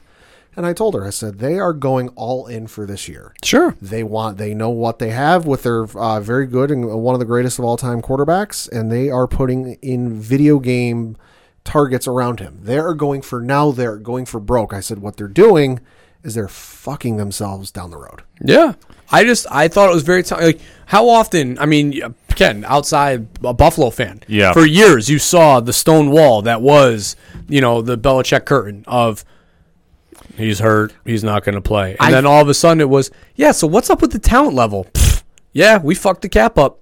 So what? It's a better answer than anything he otherwise could have given. Sure. And I appreciated the honesty. Yeah, I did too. I did too. That's what I was going. It was refreshing. That's what I was touching. Yeah, he is breaking down and gave a non-Belichick answer to a question. To a Belichick level question. Yeah, like it was so weird and wild to see it, and I was just like, he's not wrong. He's like, listen, we know. He's like, look, we gave Cam Newton $1 million.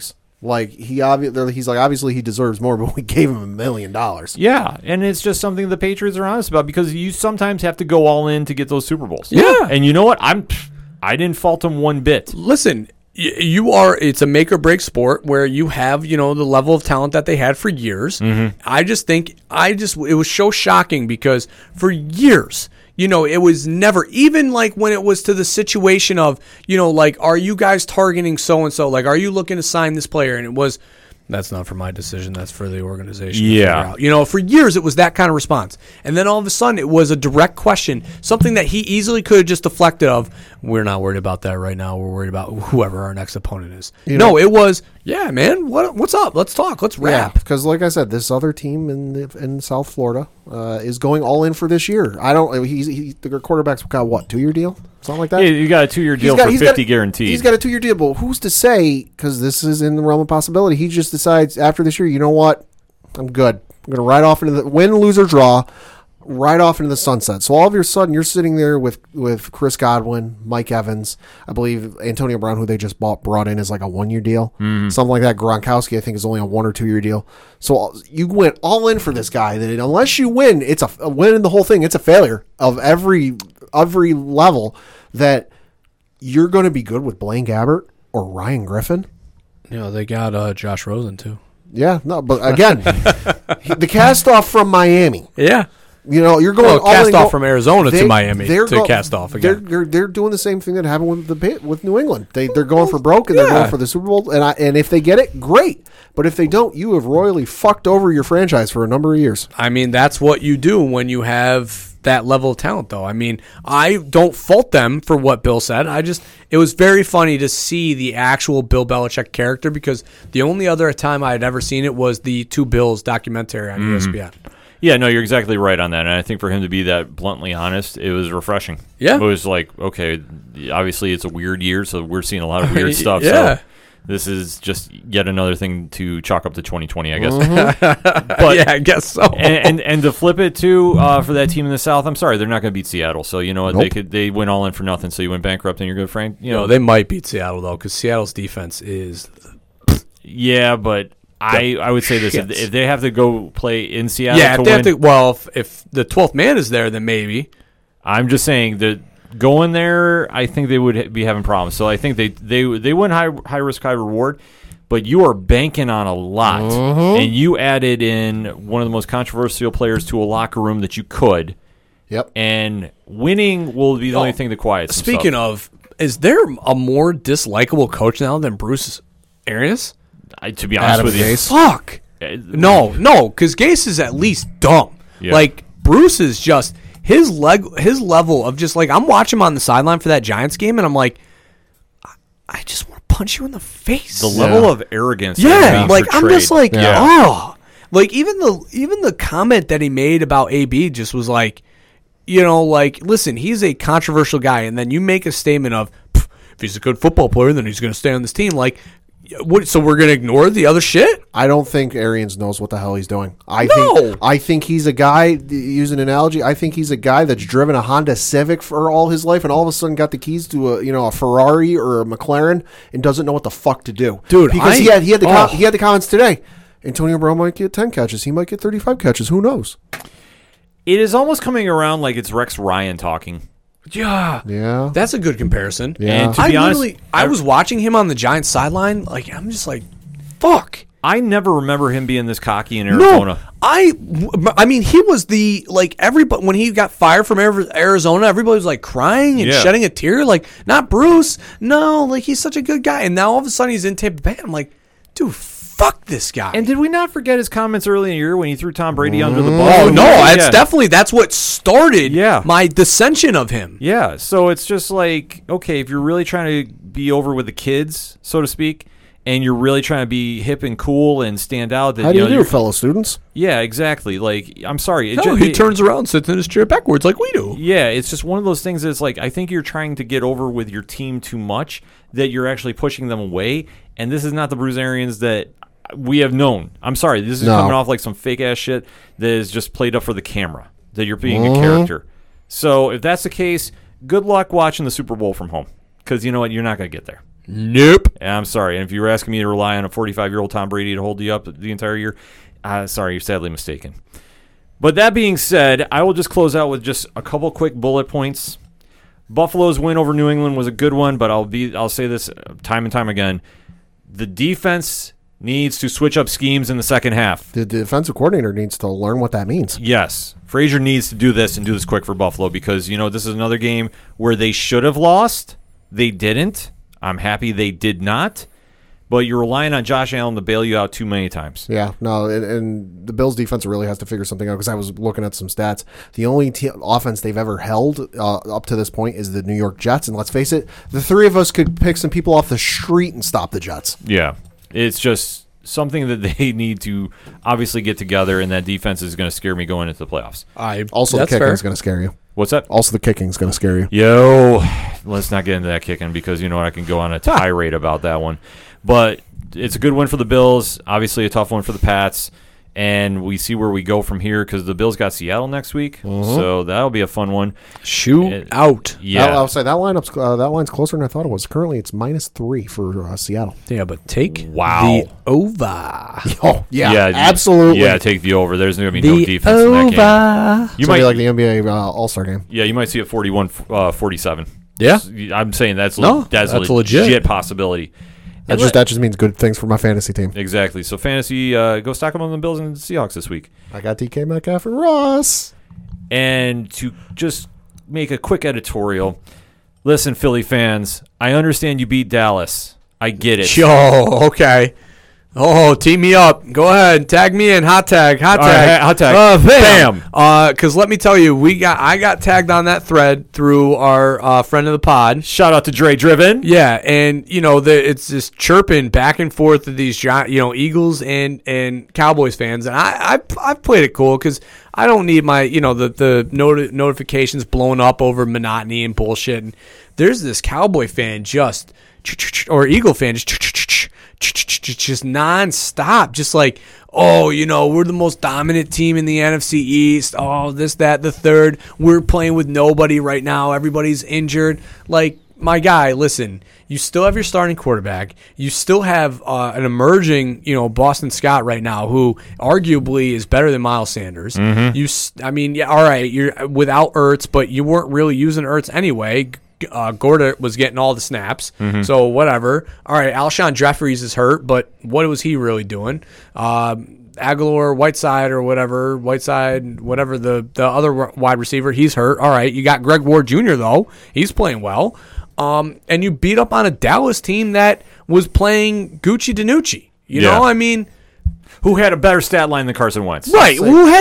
So how do you argue that Carson Wentz is that great when there were multiple Eagle fans that were arguing about this? I know. But when a dude that was a 7th-round pick who played at a MAC college, no offense, MAC college, just saying, comes in and has a better stat line than a potential quote-unquote Super Bowl level caliber player, yikes. Yeah, there really isn't much to talk about. You didn't win the Super Bowl. You beat up a bad team. No, and again, I would much rather, and I said this to the thing, I would rather finish dead last in a bad division than go 6-10, win this division, and get absolutely thrashed in the first round of the playoffs. That is dumb. Mm-hmm. Why would you want to finish 6-10 and win the division? What? Just so you hang the banner up? Yeah. If you're chasing division banners, then that's why your franchise is where it's at. And you've only won one Super Bowl in 25 years. Yeah. Also, just saying. I'm looking at current playoff standings for the NFC. Philly is currently the number 4 seed. 4 plays the 5, right? In the playoffs? Yes. If the playoffs started this weekend, they'd be playing New Orleans. Well, it would be a home game for Philly, so that might help. But barely. But yeah, no, barely. New Orleans plays better on the road. So they play better on the road. So listen, temper your expectations, relax. An NFC East championship banner is right now, currently, as the division is currently. Listen, you want to talk about the 5-10 years ago when every team in the NFC East was like 9-7 and you won the division. That's fine. But with every team being the bottom level of the barrel in the NFL, don't celebrate division titles. Because the Eagles are in first place in the East with 3-4-1, but in the North they'd be in second to last. To the South they'd be in second to last. The West they'd be in last place, and then in the AFC they'd be in second to last, and in the AFC West they'd be in about middle of the pack in the AFC South. North they'd be in second to last, and then in the AFC East they'd be in about third or fourth place. That just goes to show that, Philly fan, you won. Congratulations. But to act like you won the Super Bowl? Enjoy 6-10 in division round exit. Come on. And you beat up a depleted Dallas team that, let's face it, Ben DiNucci is not Dak Prescott by any stretch of the imagination. He's not even Andy Dalton. No. Their defense is abysmal. They all know that. This is what you get with Dallas. It's a Mike McCarthy team. That Dallas defense is it's a Mike McCarthy awful. team. Yeah. Oh, my God. So they looked better, but, somebody broke down a play on Twitter where it was like they were running a stunt, and luckily they got to Wentz, but literally Jalen Smith and the corner went and covered a guy in the flat. A linebacker and a safety took the inside route, and there was literally a wide open wide receiver that was, nobody was in the middle of the field, but Wentz got sacked, so they were lucky. Mm-hmm. Yeah. But that's bad defense. It's bad defense all around. Yeah. So Mike Nolan's definitely got to go in Dallas sooner Mike than McCarthy's got to go. McCarthy might be one and done. You know what? I said that 2 weeks ago. You did. Listen, you know who they should call? Jason Garrett. That's where Jason Garrett will go back Jason Garrett will go back. Just like he did when he was playing in his playing days. Oh. He was the Cowboy backup quarterback for years, came to the Giants, and then finished his career in Dallas. So many storylines we can go on and on about this past weekend of the his NFL. Coaching life could imitate his playing life. Definitely hit us up on that hashtag ODPH. What was your thoughts about this past week's NFL action? We're going to take a quick break. We'll be right back. Hi everyone, this is Mark, the DM for Stranger Damies. What is Stranger Damies, you ask? Well, we're just a bunch of first-time D&D players exploring the world of Tal'Dorei 30 years after the events of the Coma Conclave, which was made famous on Critical Role. Join us every week as we roll some dice, make some mistakes, but most importantly, we have fun. New episodes air every Wednesday at strangerdamies.podbean.com or on your favorite podcast streaming app.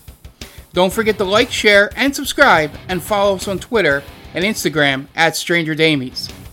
And is it Wednesday yet?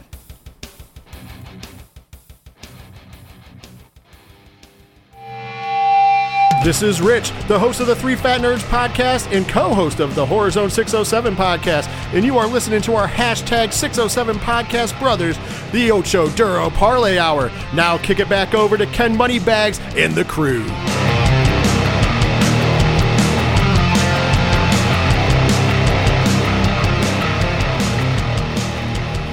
Coming back for another segment on this edition of the ODPH podcast, and we got to talk a little UFC action. Now, Halloween night, there was definitely a card going on, a fight night. Uriah Hall taking on the legendary Anderson Silva. Now, this is a bittersweet moment for me to see Anderson Silva's last fight that is going to be in the UFC. He did kind of leave it open that maybe there was going to be a possibility somewhere else after. I hope not. I hope not either, because this was It's not... going to be like Chuck Liddell levels. Yeah, this was not a good fight. So, No. Pat, you got the stats? Yeah, so Uriah Hall defeated Anderson Silva via TKO, that being punches, with 1 minute and 24 seconds into the fourth round. Coach, did you see this fight? So I did get to watch this fight. It was difficult to stay awake for. Yeah. Because I was definitely getting a little distracted by some games on my phone because I was like, what? Okay, they're still going? All right. Yeah. Tough. This was brutal. Yeah. I'm going to say this. Anderson Silva pushing 45, taking on Uriah Hall, who, since his Ultimate Fighter days, he has not been the same since he lost to Calvin Gastelum in the finals. Yeah. I mean, I didn't expect fist galore because I know, Silva, I know, is very, crafty and very methodic, with what he throws. So I wasn't expecting, like two bangers going in there, just pop, pop, pop, pop, pop, pop. But I definitely did not. What we got was something that was not anything I expected. No, definitely not. I mean, the whole first two rounds could be summed up as they were slapping each other high five. Yeah, I mean, pretty much. Silva was wax on and wax offing for most of the first two rounds. Yeah, which, I mean, that is nothing very new per se. Yeah, it's not. Yeah, when I watched it, I was like, oh, he's fucking doing his stuff to try and pick his spots. But then, like, I'm sitting here and he's not moving as quick as he once used to do that. Yeah. And I'm like, punch him in the face. Yeah. Like, what the fuck? No, yeah, I mean, it was good. It was not a great fight. I know I was messaging my brother the next day. He's like, why the hell did Dana give him that fight? And I know my brother-in-law was watching too, and I had a conversation with him yesterday, and I told him, it wasn't a great fight. It's not a great finale for his UFC career, but at least it wasn't Chuck Liddell. No, it definitely wasn't, because the one thing about this is if Silva was going to go out, he definitely wanted to do one more fight for the UFC. Yeah. Obviously, he is not the Anderson Silva of old. No. But to kind of bring it back full circle, this is when he debuted at the UFC in Vegas. Obviously, this is at the Apex. It's not the Hard Rock, because he came in fighting Chris Lieben and absolutely put the whooping on him. For Uriah Hall, this was going to be a challenge to see, are we going to actually see the guy that shows flashes of brilliance or the guy that is just mentally can't get over fighting anymore? I mean, it's so weird to say. I mean, I don't know if you can really get anything out of this fight and put it in positive or negative towards his overall stock with the company, because a TKO against an opponent is usually a good plus in your stock, but it's against a 45-year-old Anderson Silva. It was against a 45-year-old Anderson Silva, and he was gun shy. Yeah, he was definitely hesitant. Like if this is a guy 10 years or even 15 years younger than Anderson Silva, I'm like, yo, bump his stock up, get me to buy. I'm all in. Yeah, so obviously Hall did get his striking going in the third round, and then the fourth round he just took over. It was more of the same. Yeah. So now the ramifications falling out from this. Dana White has said Silva's never fighting the UFC again. Yeah. I'm fine with that. Yeah, I am too. Don't see how you could. No, obviously not the way you want to go out on your legacy, but for being at age 45 fighting, it's like... I mean, his legacy's cemented. Yeah, he is in the GOAT conversation. I mean, here's just a few of his accolades. He finishes his UFC career, his professional MMA career, if he does retire from all MMA, has 46 matches with 34 wins, 11 losses, and 1 no contest. That one no contest propelling Nick Diaz into the GOAT of all time. I will hear nothing else. Fought one of the greatest of all time who was on steroids while he was high. Yes, nobody touches that stat. But just some of the accolades over Anderson Silva's UFC career. He was a one-time UFC middleweight champion and had 10 successful title defenses. He unified the UFC middleweight and Pride World welterweight championships. He won Fight of the Night 5 times, Knockout of the Night 7 times, Submission of the Night 2 times. He has the record for the longest title reign in UFC history, that being 2,457 days. It's a little over 6.5 years for those of you not good at math. He has the longest win streak in UFC history with 16 wins in a row. The most UFC middleweight title fights with 13. Most wins in UFC middleweight title fights with 11. Most successful title defenses in the middleweight division with 10. Most consecutive title defenses in the UFC middleweight division with 10. The second most consecutive title defenses in UFC history with 10. Most finishes in UFC middleweight division history with 11. Most finishes in UFC title fights with 9. Most knockdowns in UFC history with 18. Most knockdowns in UFC title fights with 10. And then the most knockouts in UFC title fights with 7. Coach, do you have a favorite Anderson Silva moment? I mean, I guess I always remember like the brutality that he once had when he fought. I remember one time he had somebody in a triangle choke. I can't remember who it was, but the gentleman was bald, and he was having a vein pop on his head while he was in the triangle choke and was refusing to tap. So Silva just started throwing these elbows from his back to the spot where the guy had the vein popping, and just the viciousness that he was throwing the elbows to try and finish the fight to make him tap. I was like, God damn, like that was like peak, Spider Silva. Like that was when he was at his scariest. And I was like, dude, this dude fights brutally. Yeah. But yeah, and then I remember the Weidman stuff and that rivalry, which was tremendous because at the time nobody could beat Silva. No. So I guess this isn't a feather in Silva's cap, but it's just something that I remember because nobody. Yeah. So many challengers came, and all of a sudden, here's this dude from Long Island who was able to beat him. Yeah. No, for me, it's kind of like a 1A type of thing. It's that whole run he had from 2009 up to right before he lost to Chris Weidman, where you look at some of the names he was beating. He knocked out Forrest Griffin in 2009, unanimous decision against Damian Maia in 2010. You submitted Chael Sonnen in 2010. This has got to be my favorite win of his of all time. The knockout he had with Vitor Belfort in 2011. Yo, look that one up if you haven't seen it. He TKO'd Yushin Okami in 2011, TKO'd Chael Sonnen in 2012, and then he TKO'd Stephan Bonner in 2012. Just that run was insane, and it was to the point where I know we were having some pretty decent, viewing parties for that. I remember just the vitriol and the amount of people wanted to see him lose because he'd been on such a run for so long. Well, the one thing about Silva, which I will always say, is he came in and you could just tell there was an aura about him that we hadn't seen in the UFC. I don't want to say ever, but it was just something about him when he came in and like I said, he ran through Chris Lieben. And then we got to Rich Franklin and got him in that Muay Thai clinch, and just Franklin never recovered, in my opinion. No. It was just he was like a buzzsaw getting his title shot. And then the run to go on, to kind of put into perspective, 6 years, Pat, do you believe you said it was? If my math is correct, it's like 6.7 years. Yeah, it felt like a decade, to be honest with you. Yeah, it did. Silva, for the most part, fought everybody they threw in front of him. Like, I know they were trying to book the dream fight between him and George St. Pierre for years, and they could never agree on a weight for whatever reason. Like, I don't understand how they just didn't do a catch weight, but I digress. I'm not going to cry about spilled milk. But to see Silva go in there and just be a true mixed martial artist, and just how he would go into fights. The first couple of rounds, it would be a weird feel-out process, and then he would explode, and then fighters would never be able to catch him what he was throwing. Yeah. It was just such wild to see, because like Pat touched about, the Vitor Belfort knockout is one of the most brutal, sudden things you'll ever see in MMA. Uh-huh. And to see the rivalry with him and Chael Sonnen and that first fight. Oh, my God.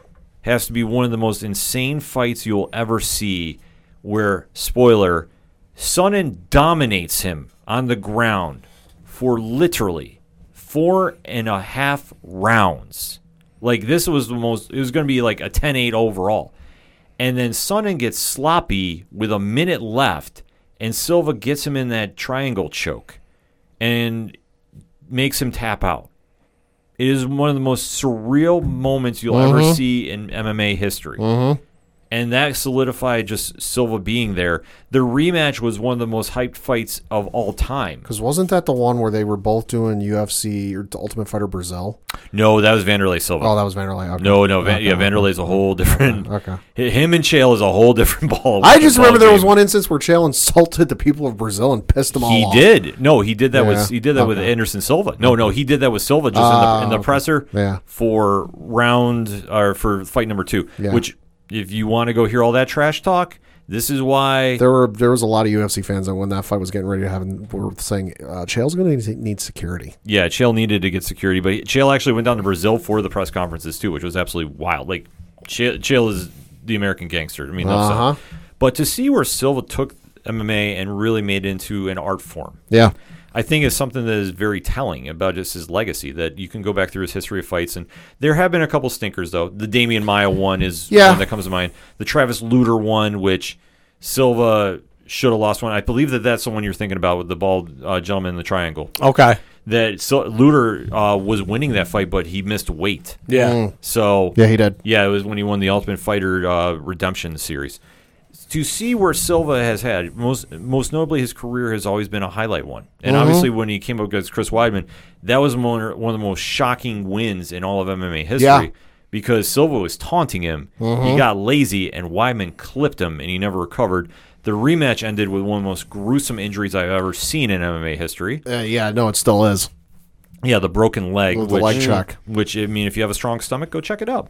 I don't recommend it. But then after that, it was like, where do you go from here? And he had some fights, moving forward. And obviously, one against Daniel Cormier, I don't even count because that was a late-minute substitution. And to see where he goes from here on out, I hope, like Pat, I hope he does not go Chuck Liddell style. No. Just retire and go off in the sunset. Just go train, go be a coach, because Lord knows people will come to you and learn from you. Yeah. But you've cemented your legacy. Yeah. Just enjoy retirement. Yeah. Yeah, because he's inspired the next generation of fighters to come through. One of which is the current middleweight champion, and one Israel Adesanya. Now, why we bring him up in this mix, he was at the UFC event at the Apex on Halloween, but he wasn't there just to watch Anderson Silva fight. He was there supporting a teammate, but we did hear some news break out that I definitely want to get the panel's opinion about. And that is that his next fight is not going to be against Robert Whittaker. Nope. Who's it going to be against, Pat? Jan Blachowicz in the light heavyweight division. Yeah, so, Coach, what is your feeling on this? Well, I mean, we talked before the show. I have a theory. I have a hypothesis, if you will, that this was John's way. Yes, Mr. John Jones. It was his way of returning to the light heavyweight scene because I think that he had no interest in fighting Blachowicz, did not want to do it, and this is his way of Adesanya winning, hopefully, all things considered, wins the light heavyweight title, and now he will get his fight that has been much talked about for, probably a year now they've had their little tit for tat, So this will be his way of getting his fight with Adesanya. This will be Adesanya's way of earning his fight with John, and John inevitably trying to get back his light heavyweight championship, probably only to give it back up to go back up to heavyweight. Pat, your thoughts on this? I can see it happening. Nothing would surprise me with John at this point. Yeah, no, I agree with you, Coach. I think this is the way you get John back to the light heavyweight division. Because let's face it, ever since he talked about moving up to heavyweight, we haven't heard anything. Right. It's been months. Silence, we just did. Silence. That was perfect, guys. We practiced that off air. Yes, silence. I mean, there's been no talk. All the fights that we laid out when the initial news broke of John could fight this guy, John could fight that guy. Oh, maybe John will wait for this fighter, whatever. Like we laid out 4 or 5 matches that we would have liked to have seen. Yeah. Crickets. There's been absolutely no news. So this one does make some sense, though, albeit I was a little surprised at it. That since Blachowicz just won, this weekend there is a UFC fight night where Glover Teixeira is going to be fighting Thiago Santos. Okay. And then the winner is the number 1 contender. Right. I was kind of surprised that we're skipping past that to do the super fight, but I get it. I guess there was some controversy depending on where you hear that Whitaker wasn't going to take the fight.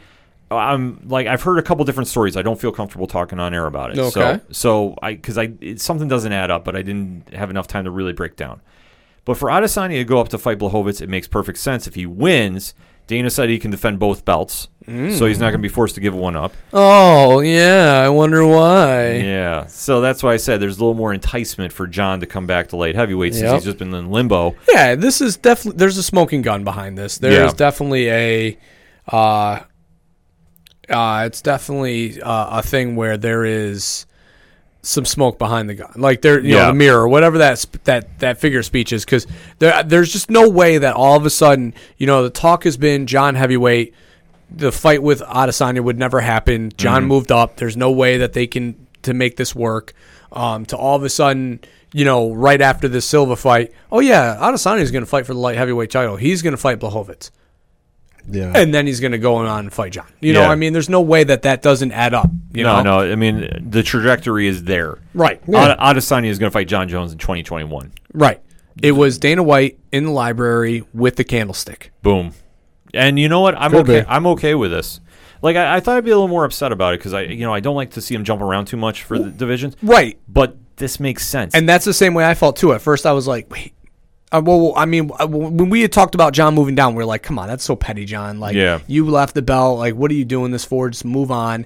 And now that it's going to be Adesanya, so maybe there's a reason why John didn't want to fight Blachowicz. Maybe he was on to something that we just all didn't realize until now. Well, I think that he's also waiting to see what's going to happen with Miocic and Ngannou, which I believe, last I heard unofficially, we're talking March is going to be the title fight between those two. Okay. So I think he's just kind of waiting to see what the fallout's going to be. Could be. But if not, Adesanya is wanting to be active. And I think that was something that dealt with Whitaker because I believe Whitaker, I think, is expecting another child. His family so he didn't want to fight anytime soon. Well, if I'm unofficially, I'm just going to say that. Adesanya didn't really take much of a beating from LaCosta. Right. So I'm sure his medical recovery is nil. Yeah, so like I said, I don't know if that's the official reason. I think it is, though, with Whitaker, which makes a lot of sense. Right. It would add up. I don't see why Whitaker wouldn't want to fight for the title. Yeah, so that doesn't make any sense. Yeah, so I think that's the unofficial reason that they said no. So if Adesanya wants to stay active, there's nobody else right now that's in the middleweight division that would be warranting a title shot. So why not move him up? And if it draws John to come back, okay, but he also has to get through Blachowicz. That's not a guaranteed win either. Nope. Right. But, well, no. I mean, it's definitely It could be. It's a 50-50 toss. I mean, I know Adesanya made me a believer after that LaCosta fight. I thought that fight would be way more contested, and Adesanya absolutely dissected him. Sure. So, yeah, I mean, it will be interesting to see because Blachowicz right now is fighting at a pretty high level. So that will be a great fight, and I can't wait to see if he does win and inevitably gets his fight with John, what that will be like. And you know what? Fuck it. If Blachowicz does beat Adesanya, that's a great fight for John, too. Yeah. At this point. And not to mention, I mean, now Conor McGregor announces that he's going to stick at, now 170 still in his pipeline, but 155 he's going to make a dedication to go back and fight at. Believe it when I see it. So his Poirier fight is going to be at 155. Now, have they named officially what they're doing with the lightweight title? Like, is that going to be the title fight, him and Poirier? Reading right now, the MAC Life Official, which is Conor McGregor, basic, MMA world presser that it is, says Conor McGregor upcoming rematch with Dustin Poirier will take place in the UFC's lightweight division, according to a social media post by the Dublinair this afternoon. And it goes on to say that, like I said, Conor has 170 still in his eyes, but he's going to make his return to 155 and dedicate to try and win that title back. Interesting. So a lot of weird timing in the UFC right now. A lot of things going on right now. Yeah, that I got to take a second to digest that one because obviously I think it's a smart move for him. Yeah. Oh, yeah. But at the same time, for him to leave 170, where there's a lot more fights there for him. Sure. I gotta listen. This is all just a move. Yeah. This is the quickest route to a title. Yeah, That's the move. I will grant you that. But Yeah. I just find it very interesting that if they decide to do this for the title, which I know it hasn't been officially announced yet. Sure, allegedly, but potentially. But if he's given the notification that he's staying at 155 because Khabib is not fighting anymore, I would like to see him do a little kind of tournament action, though. Still, I want to stick to my guns about that because I think if he wins, he should fight one more time, and that'd be for the title. Sure. If he beats Poirier. We talked about it. Yeah. And we threw Conor was one of our 4. Yep. So obviously, this just goes to show that is a potential. It definitely is. So we'll definitely have to stay tuned for that. So more news coming out of the UFC. A little. By the way, I just dropped this on Ken. They did not. He had no idea about this announcement. Yeah. No, I did not know that he was planning on sticking at 155 because I know that he's been talking about doing boxing. He's been talking about doing some other stuff, and I know that they've all but said that fight is happening in December with Poirier and Conor. Right. Yep. So this is news that I'm going to have to, like I say, digest a little bit because I fear that they think this is going to be enough to drive Khabib to come out for one more fight. No And way. There's no way. Like I think that this move is Conor's way of I want to get one more while I'm still in a Relevant. relevant and in a prime for one more title reign. And I think his inevitable goal is to be champ again. he could try doing That's it. long term. So I think capturing 155 is up first. And what's the easiest thing is the road of least resistance. Yeah, so that's the 155 title that's vacant right now. It's so in flux too. That's crazy. Yeah, and then inevitably trying to chase down 170, which will not be easy. No, the 170 road is going to be way, way difficult. Right. So for him to be at 155 is not going to be an easy task either. But I do like him at that weight class a little more. And I think that him against Poirier is going to be a real telling point. I hope that's not for the title. I hope it's for like a number one contendership match. And then I want to see Michael Chandler get in this mix and see what happens with those two. That's the fights I'm waiting to see. So many storylines coming out of this one little fight night. Definitely hit us up on that hashtag ODPH. What was your thoughts about Anderson Silva's retirement fight? And what is your thoughts about the fights that we have just been talking about? Let's have that conversation, shall we? We're going to take a quick break. We'll be right back. It's a heartbreak, soul-shaped radio attack. Taking 4 steps forward, no steps back. Hey, this is Vince the Common Man Citoy, local MMA fighter, telling you to keep on listening to the ODPH, the 607's up-and-coming newest podcast.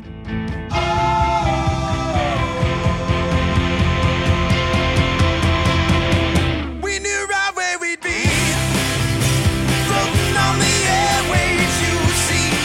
It's a heartbreak, soul-shaped radio attack. Taking 4 steps forward and no steps back. We knew right where we'd be. Coming back for the final segment on this edition of the ODPH podcast. Time to round the bases and take it home. Pad? I got to talk a little bit of baseball because the finalists for all the big awards were announced just yesterday on the MLB Network. I won't go through all of them, but just some of the major ones. The finalists for the National League Most Valuable Player are Mookie Betts of the LA Dodgers, Freddie Freeman of the Atlanta Braves, and Manny Machado of the San Diego Padres. Over in the American League, I'm scrolling. MLB's got a lot of videos on their page, so bear with me here.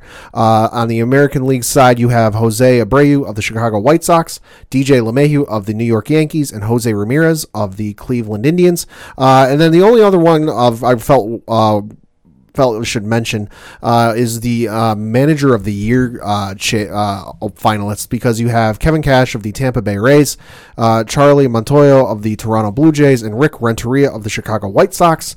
I'll say this, it's a good thing for Kevin Cash that the voting is done before the end of the season, because had the playoffs and the World Series come into factor, he would not be winning that award or even be a finalist for that award. Facts. Charlie Montoyo, congratulations to you, sir. You absolutely deserve to be in this finalist, because you took Toronto, who hasn't been to the playoffs for at least 4 or 5, maybe even 6 years. It's been a while for them to finally make it back into the playoffs, even if it was a brief trip. And it's real awkward for Rick Renteria to get nominated for Manager of the Year, formerly of the Chicago White Sox, because they parted ways with him 3 weeks ago and have since hired Tony La Russa. Yeah. So it's like that breakup, but then you got to acknowledge the breakup, because they put out a tweet on their social media account about it yesterday, so that was bizarre. Over on the National League side for Manager of the Year, I think this one's lock, stock, and chalk for one guy. You have David Ross of the Chicago Cubs nominated, Jace Tingler of the San Diego Padres nominated, and then Don Mattingly of the Miami Marlins nominated. I think Mattingly is a shoo-in for this, just given the fact that everything they went through and their positive tests and their outbreak, and are they even going to be able to finish out the season with 60 games? To not only finish out the games and get and finish all the games, but to then make the playoffs. I think Mattingly's a shoo-in for National League. Mattingly should be. I mean, obviously, you can't give it to Dave Roberts and the world champion Los Angeles Dodgers. How wild is that to say? Yeah. That it's got to go to Mattingly. I mean, he obviously had so many hurdles in Florida. The fact that they were actually in contention. Yeah. I mean, this is Miami we're talking about. Crazy. Yep. Absolutely crazy. Yep. Coach? Well, two things I'm going to touch on. One, the NBA just announced that they are going to have a meeting with the Players Association for tentative date of December 22nd to start the new season off on. I know I've been spoken out about, hoping for a Christmas Day game, which at first the players absolutely put the kibosh on. The players were not having it. So all of a sudden now, potential change of tune. I really do. I mean, I listen, player safety first, but I really selfishly want Christmas Day games because they're fun and I do love them. Yeah. And nextly, the most importantly, Notre Dame plays Clemson this week, guys. It's a big deal in the Duffy household. I've dubbed this the all hands on deck game in the house. That means that I will need to be not disturbed from 7:30 up until 10 o'clock. So that means everyone tweet him. Yeah, no, don't, because I will not respond to you, and I will probably give you an angry face in a private message. I will be depending on what happens, if it's as good as the USC game where they, had that huge upset, I will be happy and singing praise and dancing. And if it's as bad as the Clemson game 2 years ago was, or the Alabama National Championship game in 12, I will be unconsolable. So don't even bother trying to reach out to me because I'm okay, but I'm in no shape, condition, or way of talking. A little bit of a tale of the tape. The game is taking place this Saturday, as Coach Duffy mentioned, 7:30 p.m. Eastern Time on NBC. Number 1 Clemson, who's 7-0, 6-0 in conference, going up against the number 4 Notre Dame Fighting Irish, who are 6-0, 5-0 in conference. Currently, as we record, the spread is Clemson by 5.5, with the over/under at 51.5. Somebody may or may not be waiting or hoping that line jumps to 7. Not going to name names. His nickname starts with C and ends in Och. First name S, ends in Hahn. Not saying me, just saying I know a guy. I think he might be sitting 90 degrees to my left. Maybe, might not be. Might be wearing red, might not. Just saying, hoping for the line to get to 7. Gonna jump on that if it does. Might be a Giants fan. Might be a Giants fan. Might be a big Irish fan. Jump in on the line if it gets to 7. 5.5, I'm a little more tentative. Not me. My friend, he's a little more tentative. 7, I'm jumping on. 5.5, not so much. But I really do like this matchup. Obviously, I would much rather it be with Trevor Lawrence in the lineup, so that way if Notre Dame did win, there isn't the bullshit asterisk of, well, you did it without the best player in the nation playing, so that will suck. But all things considered, they're going to have to play them again in the ACC championship game and maybe even inevitably another playoff game. So all that chips land where they are. It is what it is. Trevor Lawrence, you're out. I'm sorry. Best of luck. Hope you stay healthy. Go to the Giants next year. All things considered, let's go Irish. Here, cheer. At Coach Duffy 11 before the game, though. Definitely hit him up. You can talk to me up until 7:29, and then I will be off the radar. Yes, so I'm not even going to try attempting to talk to you via Twitch. No, I won't even have my phone. I won't even have my phone near me. Nope, I'm not even going to bother. So don't even try and say how I like the AEW show, because first off, no, and secondly, no. Yes, I'm avoiding this, but we are definitely going to talk about that because we're going to be live reacting on twitch.tv/607podcast this weekend for AEW Full Gear. This is their 3rd pay-per-view of the year, if I'm not mistaken, or something like that. Or 4th, actually, because I forgot they have Revolution that kicks off in February, then Double or Nothing, then All Out, and then now we are here at Full Gear. This card on paper, though, it does not look the worst. No. But we'll break it down a little bit. So, Pat? Yeah, so if, going for the AEW World Championship, you have Jon Moxley taking on Eddie Kingston. In an I Quit match. Ooh. So that's your main event right then and there. Oof. I'm hoping for Eddie Kingston to pull off the big upset because Jon Moxley has done absolutely nothing with this since he's won the belt. Facts. So save us Eddie Kingston because nobody, and I mean nobody in that company, goes anywhere near him with a mic. Double knockout with Miz cashing in. Oh, if Swerve. If only, Exactly. though. But that is your main event. So any other predictions, thoughts on that? I would love to see Eddie get a win. I think it would be spoke in the fire for especially the AEW fans that they try to approach. Because Eddie Kingston, an internet darling, so to speak. So I think that would definitely spoke some fire for some buzzworthiness for AEW. But also, it's hard to imagine that they would pull the trigger on a pay-per-view, giving it to Kingston when he's only been with the company for about 3 months. Yeah, I know. I'm keeping my fingers crossed because Moxley as champ is doing absolutely nothing for me. I'm sorry. Yeah. Then you've got for the AEW World Tag Team Championship, you have FTR taking on the Young Bucks. This would have been great about 5 years ago. But the build-up for this has been weird and pitiful. Like, I'm sorry. For this match, you're relying on the fact that everybody is remembering how hot this feud was on the internet 5 years ago. 5 years ago when we're talking the Young Bucks were New Japan and ROH, and you had the FTR being the Revival and the cream of the crop in NXT and putting on great matches with a ton of great tag teams. Yeah, so now you come into this. The Bucks have been acting like heels, so it's like heel versus heel, which is kind of a weird thing to see. And you put Tully with FTR just to try and slap the Four Horsemen thing onto them, which WWE definitely doesn't tie legends to wrestlers for random reasons. Right. Yeah. That's definitely not something WWE would do, but, here we are. Yeah. Tully got tied to FTR for no reason while he's still managing Shawn Spears. Which they're not even a faction. He's just managing both of them. Weird, but whatever. Yeah. We'll see. Yeah, this one also has a stipulation: if the Bucks lose, they will never challenge for the tag team God. titles again. How many times are they going to use that? Exactly. How many times are they going to use that stipulation? So this just in: the Bucks are losing. AEW TNT tag team titles coming. Hey, I mean, listen, yeah, right, yeah, to get them. The being the elite tag teams coming in. Oh, God. YouTube tag team championship coming. Oh, Christ. Yeah, so this one, like I say, I wish I could be more excited for it, but the buildup has been absolutely awful. I will say, though, the FTR Twitter has been amazing. Yeah, I don't know. I will give them that. No, All right. I will give them that. Hey, So, FTR, great job on Twitter, guys. yeah, but I will say this one, Top shelf. this one's got to be the Bucks, and I say this very reluctantly. I'm hoping FTR. I hope FTR wins just so we can get the YouTube tag team championships. Yeah, Yeah. facts. Pat, any feeling? No. Pat just yawned so loud that his head, literally his jaw, separated, and I saw into his lungs. That's how bad he views this show. Uh-huh. Fair enough. Next up, For the TNT Championship, you have Cody Rhodes taking on Darby Allin. again. Super.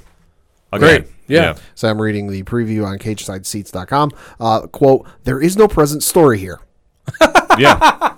No, it's legit. It goes on to say the match is relying on their past encounters as a selling point. The first duel went the distance to a draw. Cody won the next two matches to make it 2-0-1 in his favor. Let me break this down. They had the chance to have Orange Cassidy in this. Hashtag wins matter. Yeah. And they had this atrocious lumberjack match. Yeah. Which made no sense whatsoever. Hey, remember Luke Harper? Yeah. Yeah. Pepperidge Farms does. Wow. Facts. Wow. Just saying. So that being said, like they completely dropped the ball with this. Cody won in it felt like a squash to me. Like it didn't even feel like Orange Guys is fair due. No. So thus they've been teasing this whole Darby feud, and he's been sitting in the rafters. Like, look, I'd love to see this go a different way, but this is going to be same old stuff, and Cody's winning, and then you just burnt a good opportunity on a pay-per-view. Yeah. Like, this is one of the problems that we have with AEW. So, I mean, I know we're sounding a little critical about it, but let us be honest. We call it fair and down the middle. No, my critique is you call a spade a spade. Yeah. If you're going to sit here and say you don't do WWE shit, and then you do WWE shit, I'm gonna be super critical of your product, and that's exactly what this is. WWE doesn't try to say they're not AEW; they just say we're WWE. Yeah. If you want to be AEW, then be AEW. Yeah, Don't be fucking WWE light, which is exactly what they're doing right now. Yeah, and they're doing it all wrong. This feels more Booking like, a random Darby Allin versus Cody match for a belt just so you get Cody on the show makes no sense to me. And so you get Darby on the show makes no sense to me. No. yeah. Next up, though. For the AEW Women's World Championship, you have Hikaru Shida taking on Nyla Rose. All right, and the build-up for this was a 5-minute interview segment. I'll say, again, reading from CageSideSeats.com, Rose wants Shida, and Shida wants Rose. Yeah. So this is the thing. Like, they run limited pay-per-views, right? WWE has a pay-per-view once a month.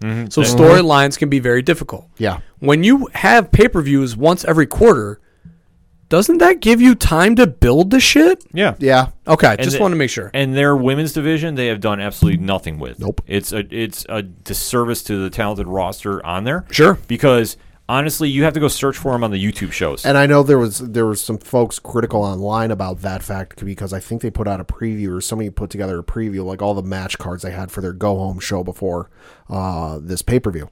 Not a single woman was featured on that card. It's embarrassing. Like the fact that they dropped the ball so much with this division that the buildup for this was like literally a 5-minute. I would say maybe a 10-minute interview segment, but it was like how it came across was like you literally just threw this there to say you did it. Yeah, and it's a disservice to them. And this is something that AEW has not fixed since their inception. And like honestly, if they start losing free agents to this, I wouldn't blame them. I'd say go to Impact or go to WWE. Yeah. Because you know what? Those two organizations know how to do women's wrestling and know how to do it right. Mm-hmm. So that being said, I'm going to say Shida because you know what? There's no build to this, so why not? Swerve, Carmelo will come in and win. Well, yeah, the whole like Emelina gimmick now is hers. AJ Lee. Yeah. Calling it now, AJ Lee. Yeah. Well, it would be something. At least to be a fresh face on the show. Yeah. Next, you have Hangman Page taking on Kenny Omega. Okay, so they broke up the tag team finally, Right. and now they've had the tournament for the number one contender for the AEW championship, Which was obviously setting up these two. Yeah, painfully obvious. Yeah, they've set this up from the jump. So this is going to be interesting how this plays out. I think this is going to be the match of the night, to be honest with you. Oh, for sure. These two will put on a hell of a match. And I think this is going to be Kenny Omega all day. Okay. I think I that don't disagree with you. He has a whole new intro. Yeah, the story is Kenny's rebirth, right? I mean, Yeah. that is the cleaner's bag. Yeah. So like I said, Year of Omega. with that Right, Year of Omega. Right, fuck, yeah, Year of Omega. Yeah, they're completely setting up for it. So they've already telegraphed this. I would like to see him do a switch, but I already see. I'm predicting 5 stars. I'll say 7 minivans. 5 stars. I can meters. see it already. The match, they've had so many botches, but the story is so good. 5 stars. Yeah, it could be. But like I said, this is going to be Kenny Omega all day. Pat, any feelings? 9 piss breaks. Fair enough. Wow. Kid is not holding back. Nope. Next up. Chris Jericho versus MJF. No word if Song and Dance will be involved. No word if I give a shit. I certainly don't. The whole thing about this is you said you weren't going to do any hokey shit, and yet Hokey. how else do you describe the Frank Thick. Sinatra segment? Laying it thick. Yeah. Thick. So now this is a whole thing about if MJF wins, he's in the inner circle because he needs to be in a faction to succeed. No, he doesn't, but I digress. Yeah, so this is going to be something. I say MJF wins because somebody in the inner circle turns on Jericho, and this Jericho leaves. Because It's also about time for Jericho to take Yeah, it his is almost- usual absence. Yeah, it is almost Jericho's sabbatical time where he gets ready, put out Usually the CD. it's a tour, but since he can't tour right now, it's probably going to be to work on a new CD. Yeah. Well, he performed before. He might do it again. Yeah. Yeah. And then the last match on the main card, Matt Hardy versus Sammy Guevara. I'm just hoping that Matt is healthy. I hope Matt survives. Yeah. Hopefully Sammy doesn't actually try to kill him and remembers that, it's a working relationship and you got to give and take a little bit. Yeah. So this one, I honestly, I don't even care about. Yeah. I wish I could say so. I mean, other than this match, I think the rest of the card is good for AEW. All right. Which is what it is. But I think that your Chris Jericho match will be good. I think your Hangman versus Kenny Omega will be great. I think that your tag team match with the Bucks and FTR, they're going to step it up and they'll do some really indie stuff. Sure. Just because this is the match everybody's been waiting for. Everything else on the card is okay. That I'm just hoping maybe I'll get some surprises. I'm just hypercritical for the reasons that I stated earlier. Yeah, that's all. as you should be. Yeah. Because you know what? For being the alternative product, you're churning out WCW. Like, Yeah. Or bad WWE. I mean, however you want to define it. Either way, they're doing it. So the fight is taking place this weekend. Like we said, BR Live, Fight TV. I'm not sure if it's doing that just in overseas or not. Saturday night, obviously, we will be doing this live on twitch.tv/607podcast, doing a live reaction, Rich and myself. And we're going to be deep diving into it a little bit more on hashtag 607TWS this Thursday night, Eastern Standard Time of 8 p.m. So definitely tune in, drop a follow, and join in on the conversation. So let's wrap this show up with our locks and leaps. Pad, lead us off. First off, I'm going to be looking at probably the one I think we're all going to be looking at. That being the Pittsburgh Steelers taking on the Dallas Cowboys. Currently, Pittsburgh is a 13.5-point favorite. Agreed. In Dallas. Want to note, this is just the second time in Dallas's history that they are double-digit home underdogs in the Super Bowl era. Sure. It's only the second time it's happened. And then for my leap, I'm going to be looking at the I'll stick with it. Oakland Raiders taking on the LA Chargers. Currently, the LA Chargers are a 1.5-point favorite, but I think division game, Oakland's been playing good of late. I think the Raiders are going to win. Fair enough. I agree on that lock. We're going to go with Pittsburgh as well. And my leap is going to be Notre Dame. No, I'm just kidding. I'll give you a bonus one. My leap is, Pat, I'm sorry, but I think this is the game the Jets win. Whoa. 7-point dogs at home against the Patriots. It's on my birthday. They better not lose. All right. Well, I'm sorry that I've wished this ill upon you, but there's something I have this feeling in this, and I wanted to go Thursday night game again because Green Bay is decimated with injuries. The 49ers, however, are the same, so I wanted to avoid that. There's this feeling that I have right now that there is going to be one slip up and the Jets are going to win one game, and I feel like if it is one game, it has to be this game. I agree with you. No! But I'm not taking that. No, I can't do that. All right. I can't do that willingly because, they'll find a way to tank. Sure. I want to say Hey, this. listen, I get it. Yeah, so You got me really excited, though. Yeah, It's like, all right. No. Dare I say, have we ever had a lock that all three of us agreed on? It's probably happened at least I once. think it's happened once, but are we doing that? Are we doing an agreement here? Why not? Let's do it. I was debating about Our this locks and leap segment's going to be real quick next week, guys. Yeah, it'll be definitely quick with that because I was debating about taking the Chargers, to be honest with you, because they're only one a point favorite. But you know what? But they can't hold a lead. They can't hold a 1-point lead. Doesn't matter who's quarterback. It doesn't. So let's roll those dice with Pittsburgh. 13.5 favorite. And for my leap, I got to circle them wagons. Oh, he's finally going to do it. Yep, I am going to do it. I'm going to roll the dice. Maybe Leslie Frazier is listening to me up in Buffalo. Doubt it. Switch up the defensive scheme. He won't. Triple team DJ Metcalf. He won't. Definitely, he better. Yeah, the Bills are 3-point dogs, which is absurd to me. At home? Yeah. Ooh, that's disrespectful. Yeah, so maybe this will motivate the guys. I don't know. It won't. You know what? It's going to be a long day. Like I said, it's going to be in the range of 47-41. So, which is all right because I got Russell Wilson and DK Metcalf on my fantasy team. So this will be a nice fantasy. Do whatever they want. This will be a nice fantasy makeup, but I'm going to take the Bills because why not? Let's have a little fun here, shall we say? So that all being said, the music you heard on this episode of the ODPH is that of Brian Wolf of Fair City Fire, who is doing a lot of things on his Patreon. You can definitely check out the links at ochoduroparlayhour.com/music and find out about all the other bands you hear on the ODPH network, such as Shout at the Robots, Floodlands, Tom Jolu, and Second Suitor, and so many more. You can also check out the ODPH directory where you can find friends of the show. You can also find organizational links supporting Black Lives Matter and all the amazing pod groups that we are in via their Podchaser pages. So shout out to Pod Nation, shout out to the Legion Independent Podcast, shout out to Alternate Reality Radio, shout out to The Apocalypse, and shout out to hashtag 67 Podcast. Rich, Ron, Mike C, and Big Natty Cool still on Twitter, still doing his thing. A lot of stuff is going on at 8122productions.com, so you definitely pop over there and check it out. And so much more you can find only at one-stop shop. That is the Ocho Duro Parlay Hour website, ochoduroparlayhour.com. That's all I got for this week. So for your coach, my coach, the coach, Coach Duffy. Good night and go Irish. For the one and only Padawan J. Thank you. I'm your host, Ken. Thank you as always for listening to the ODPH podcast, better known as the Ocho Duro Parlay Hour. See you next time.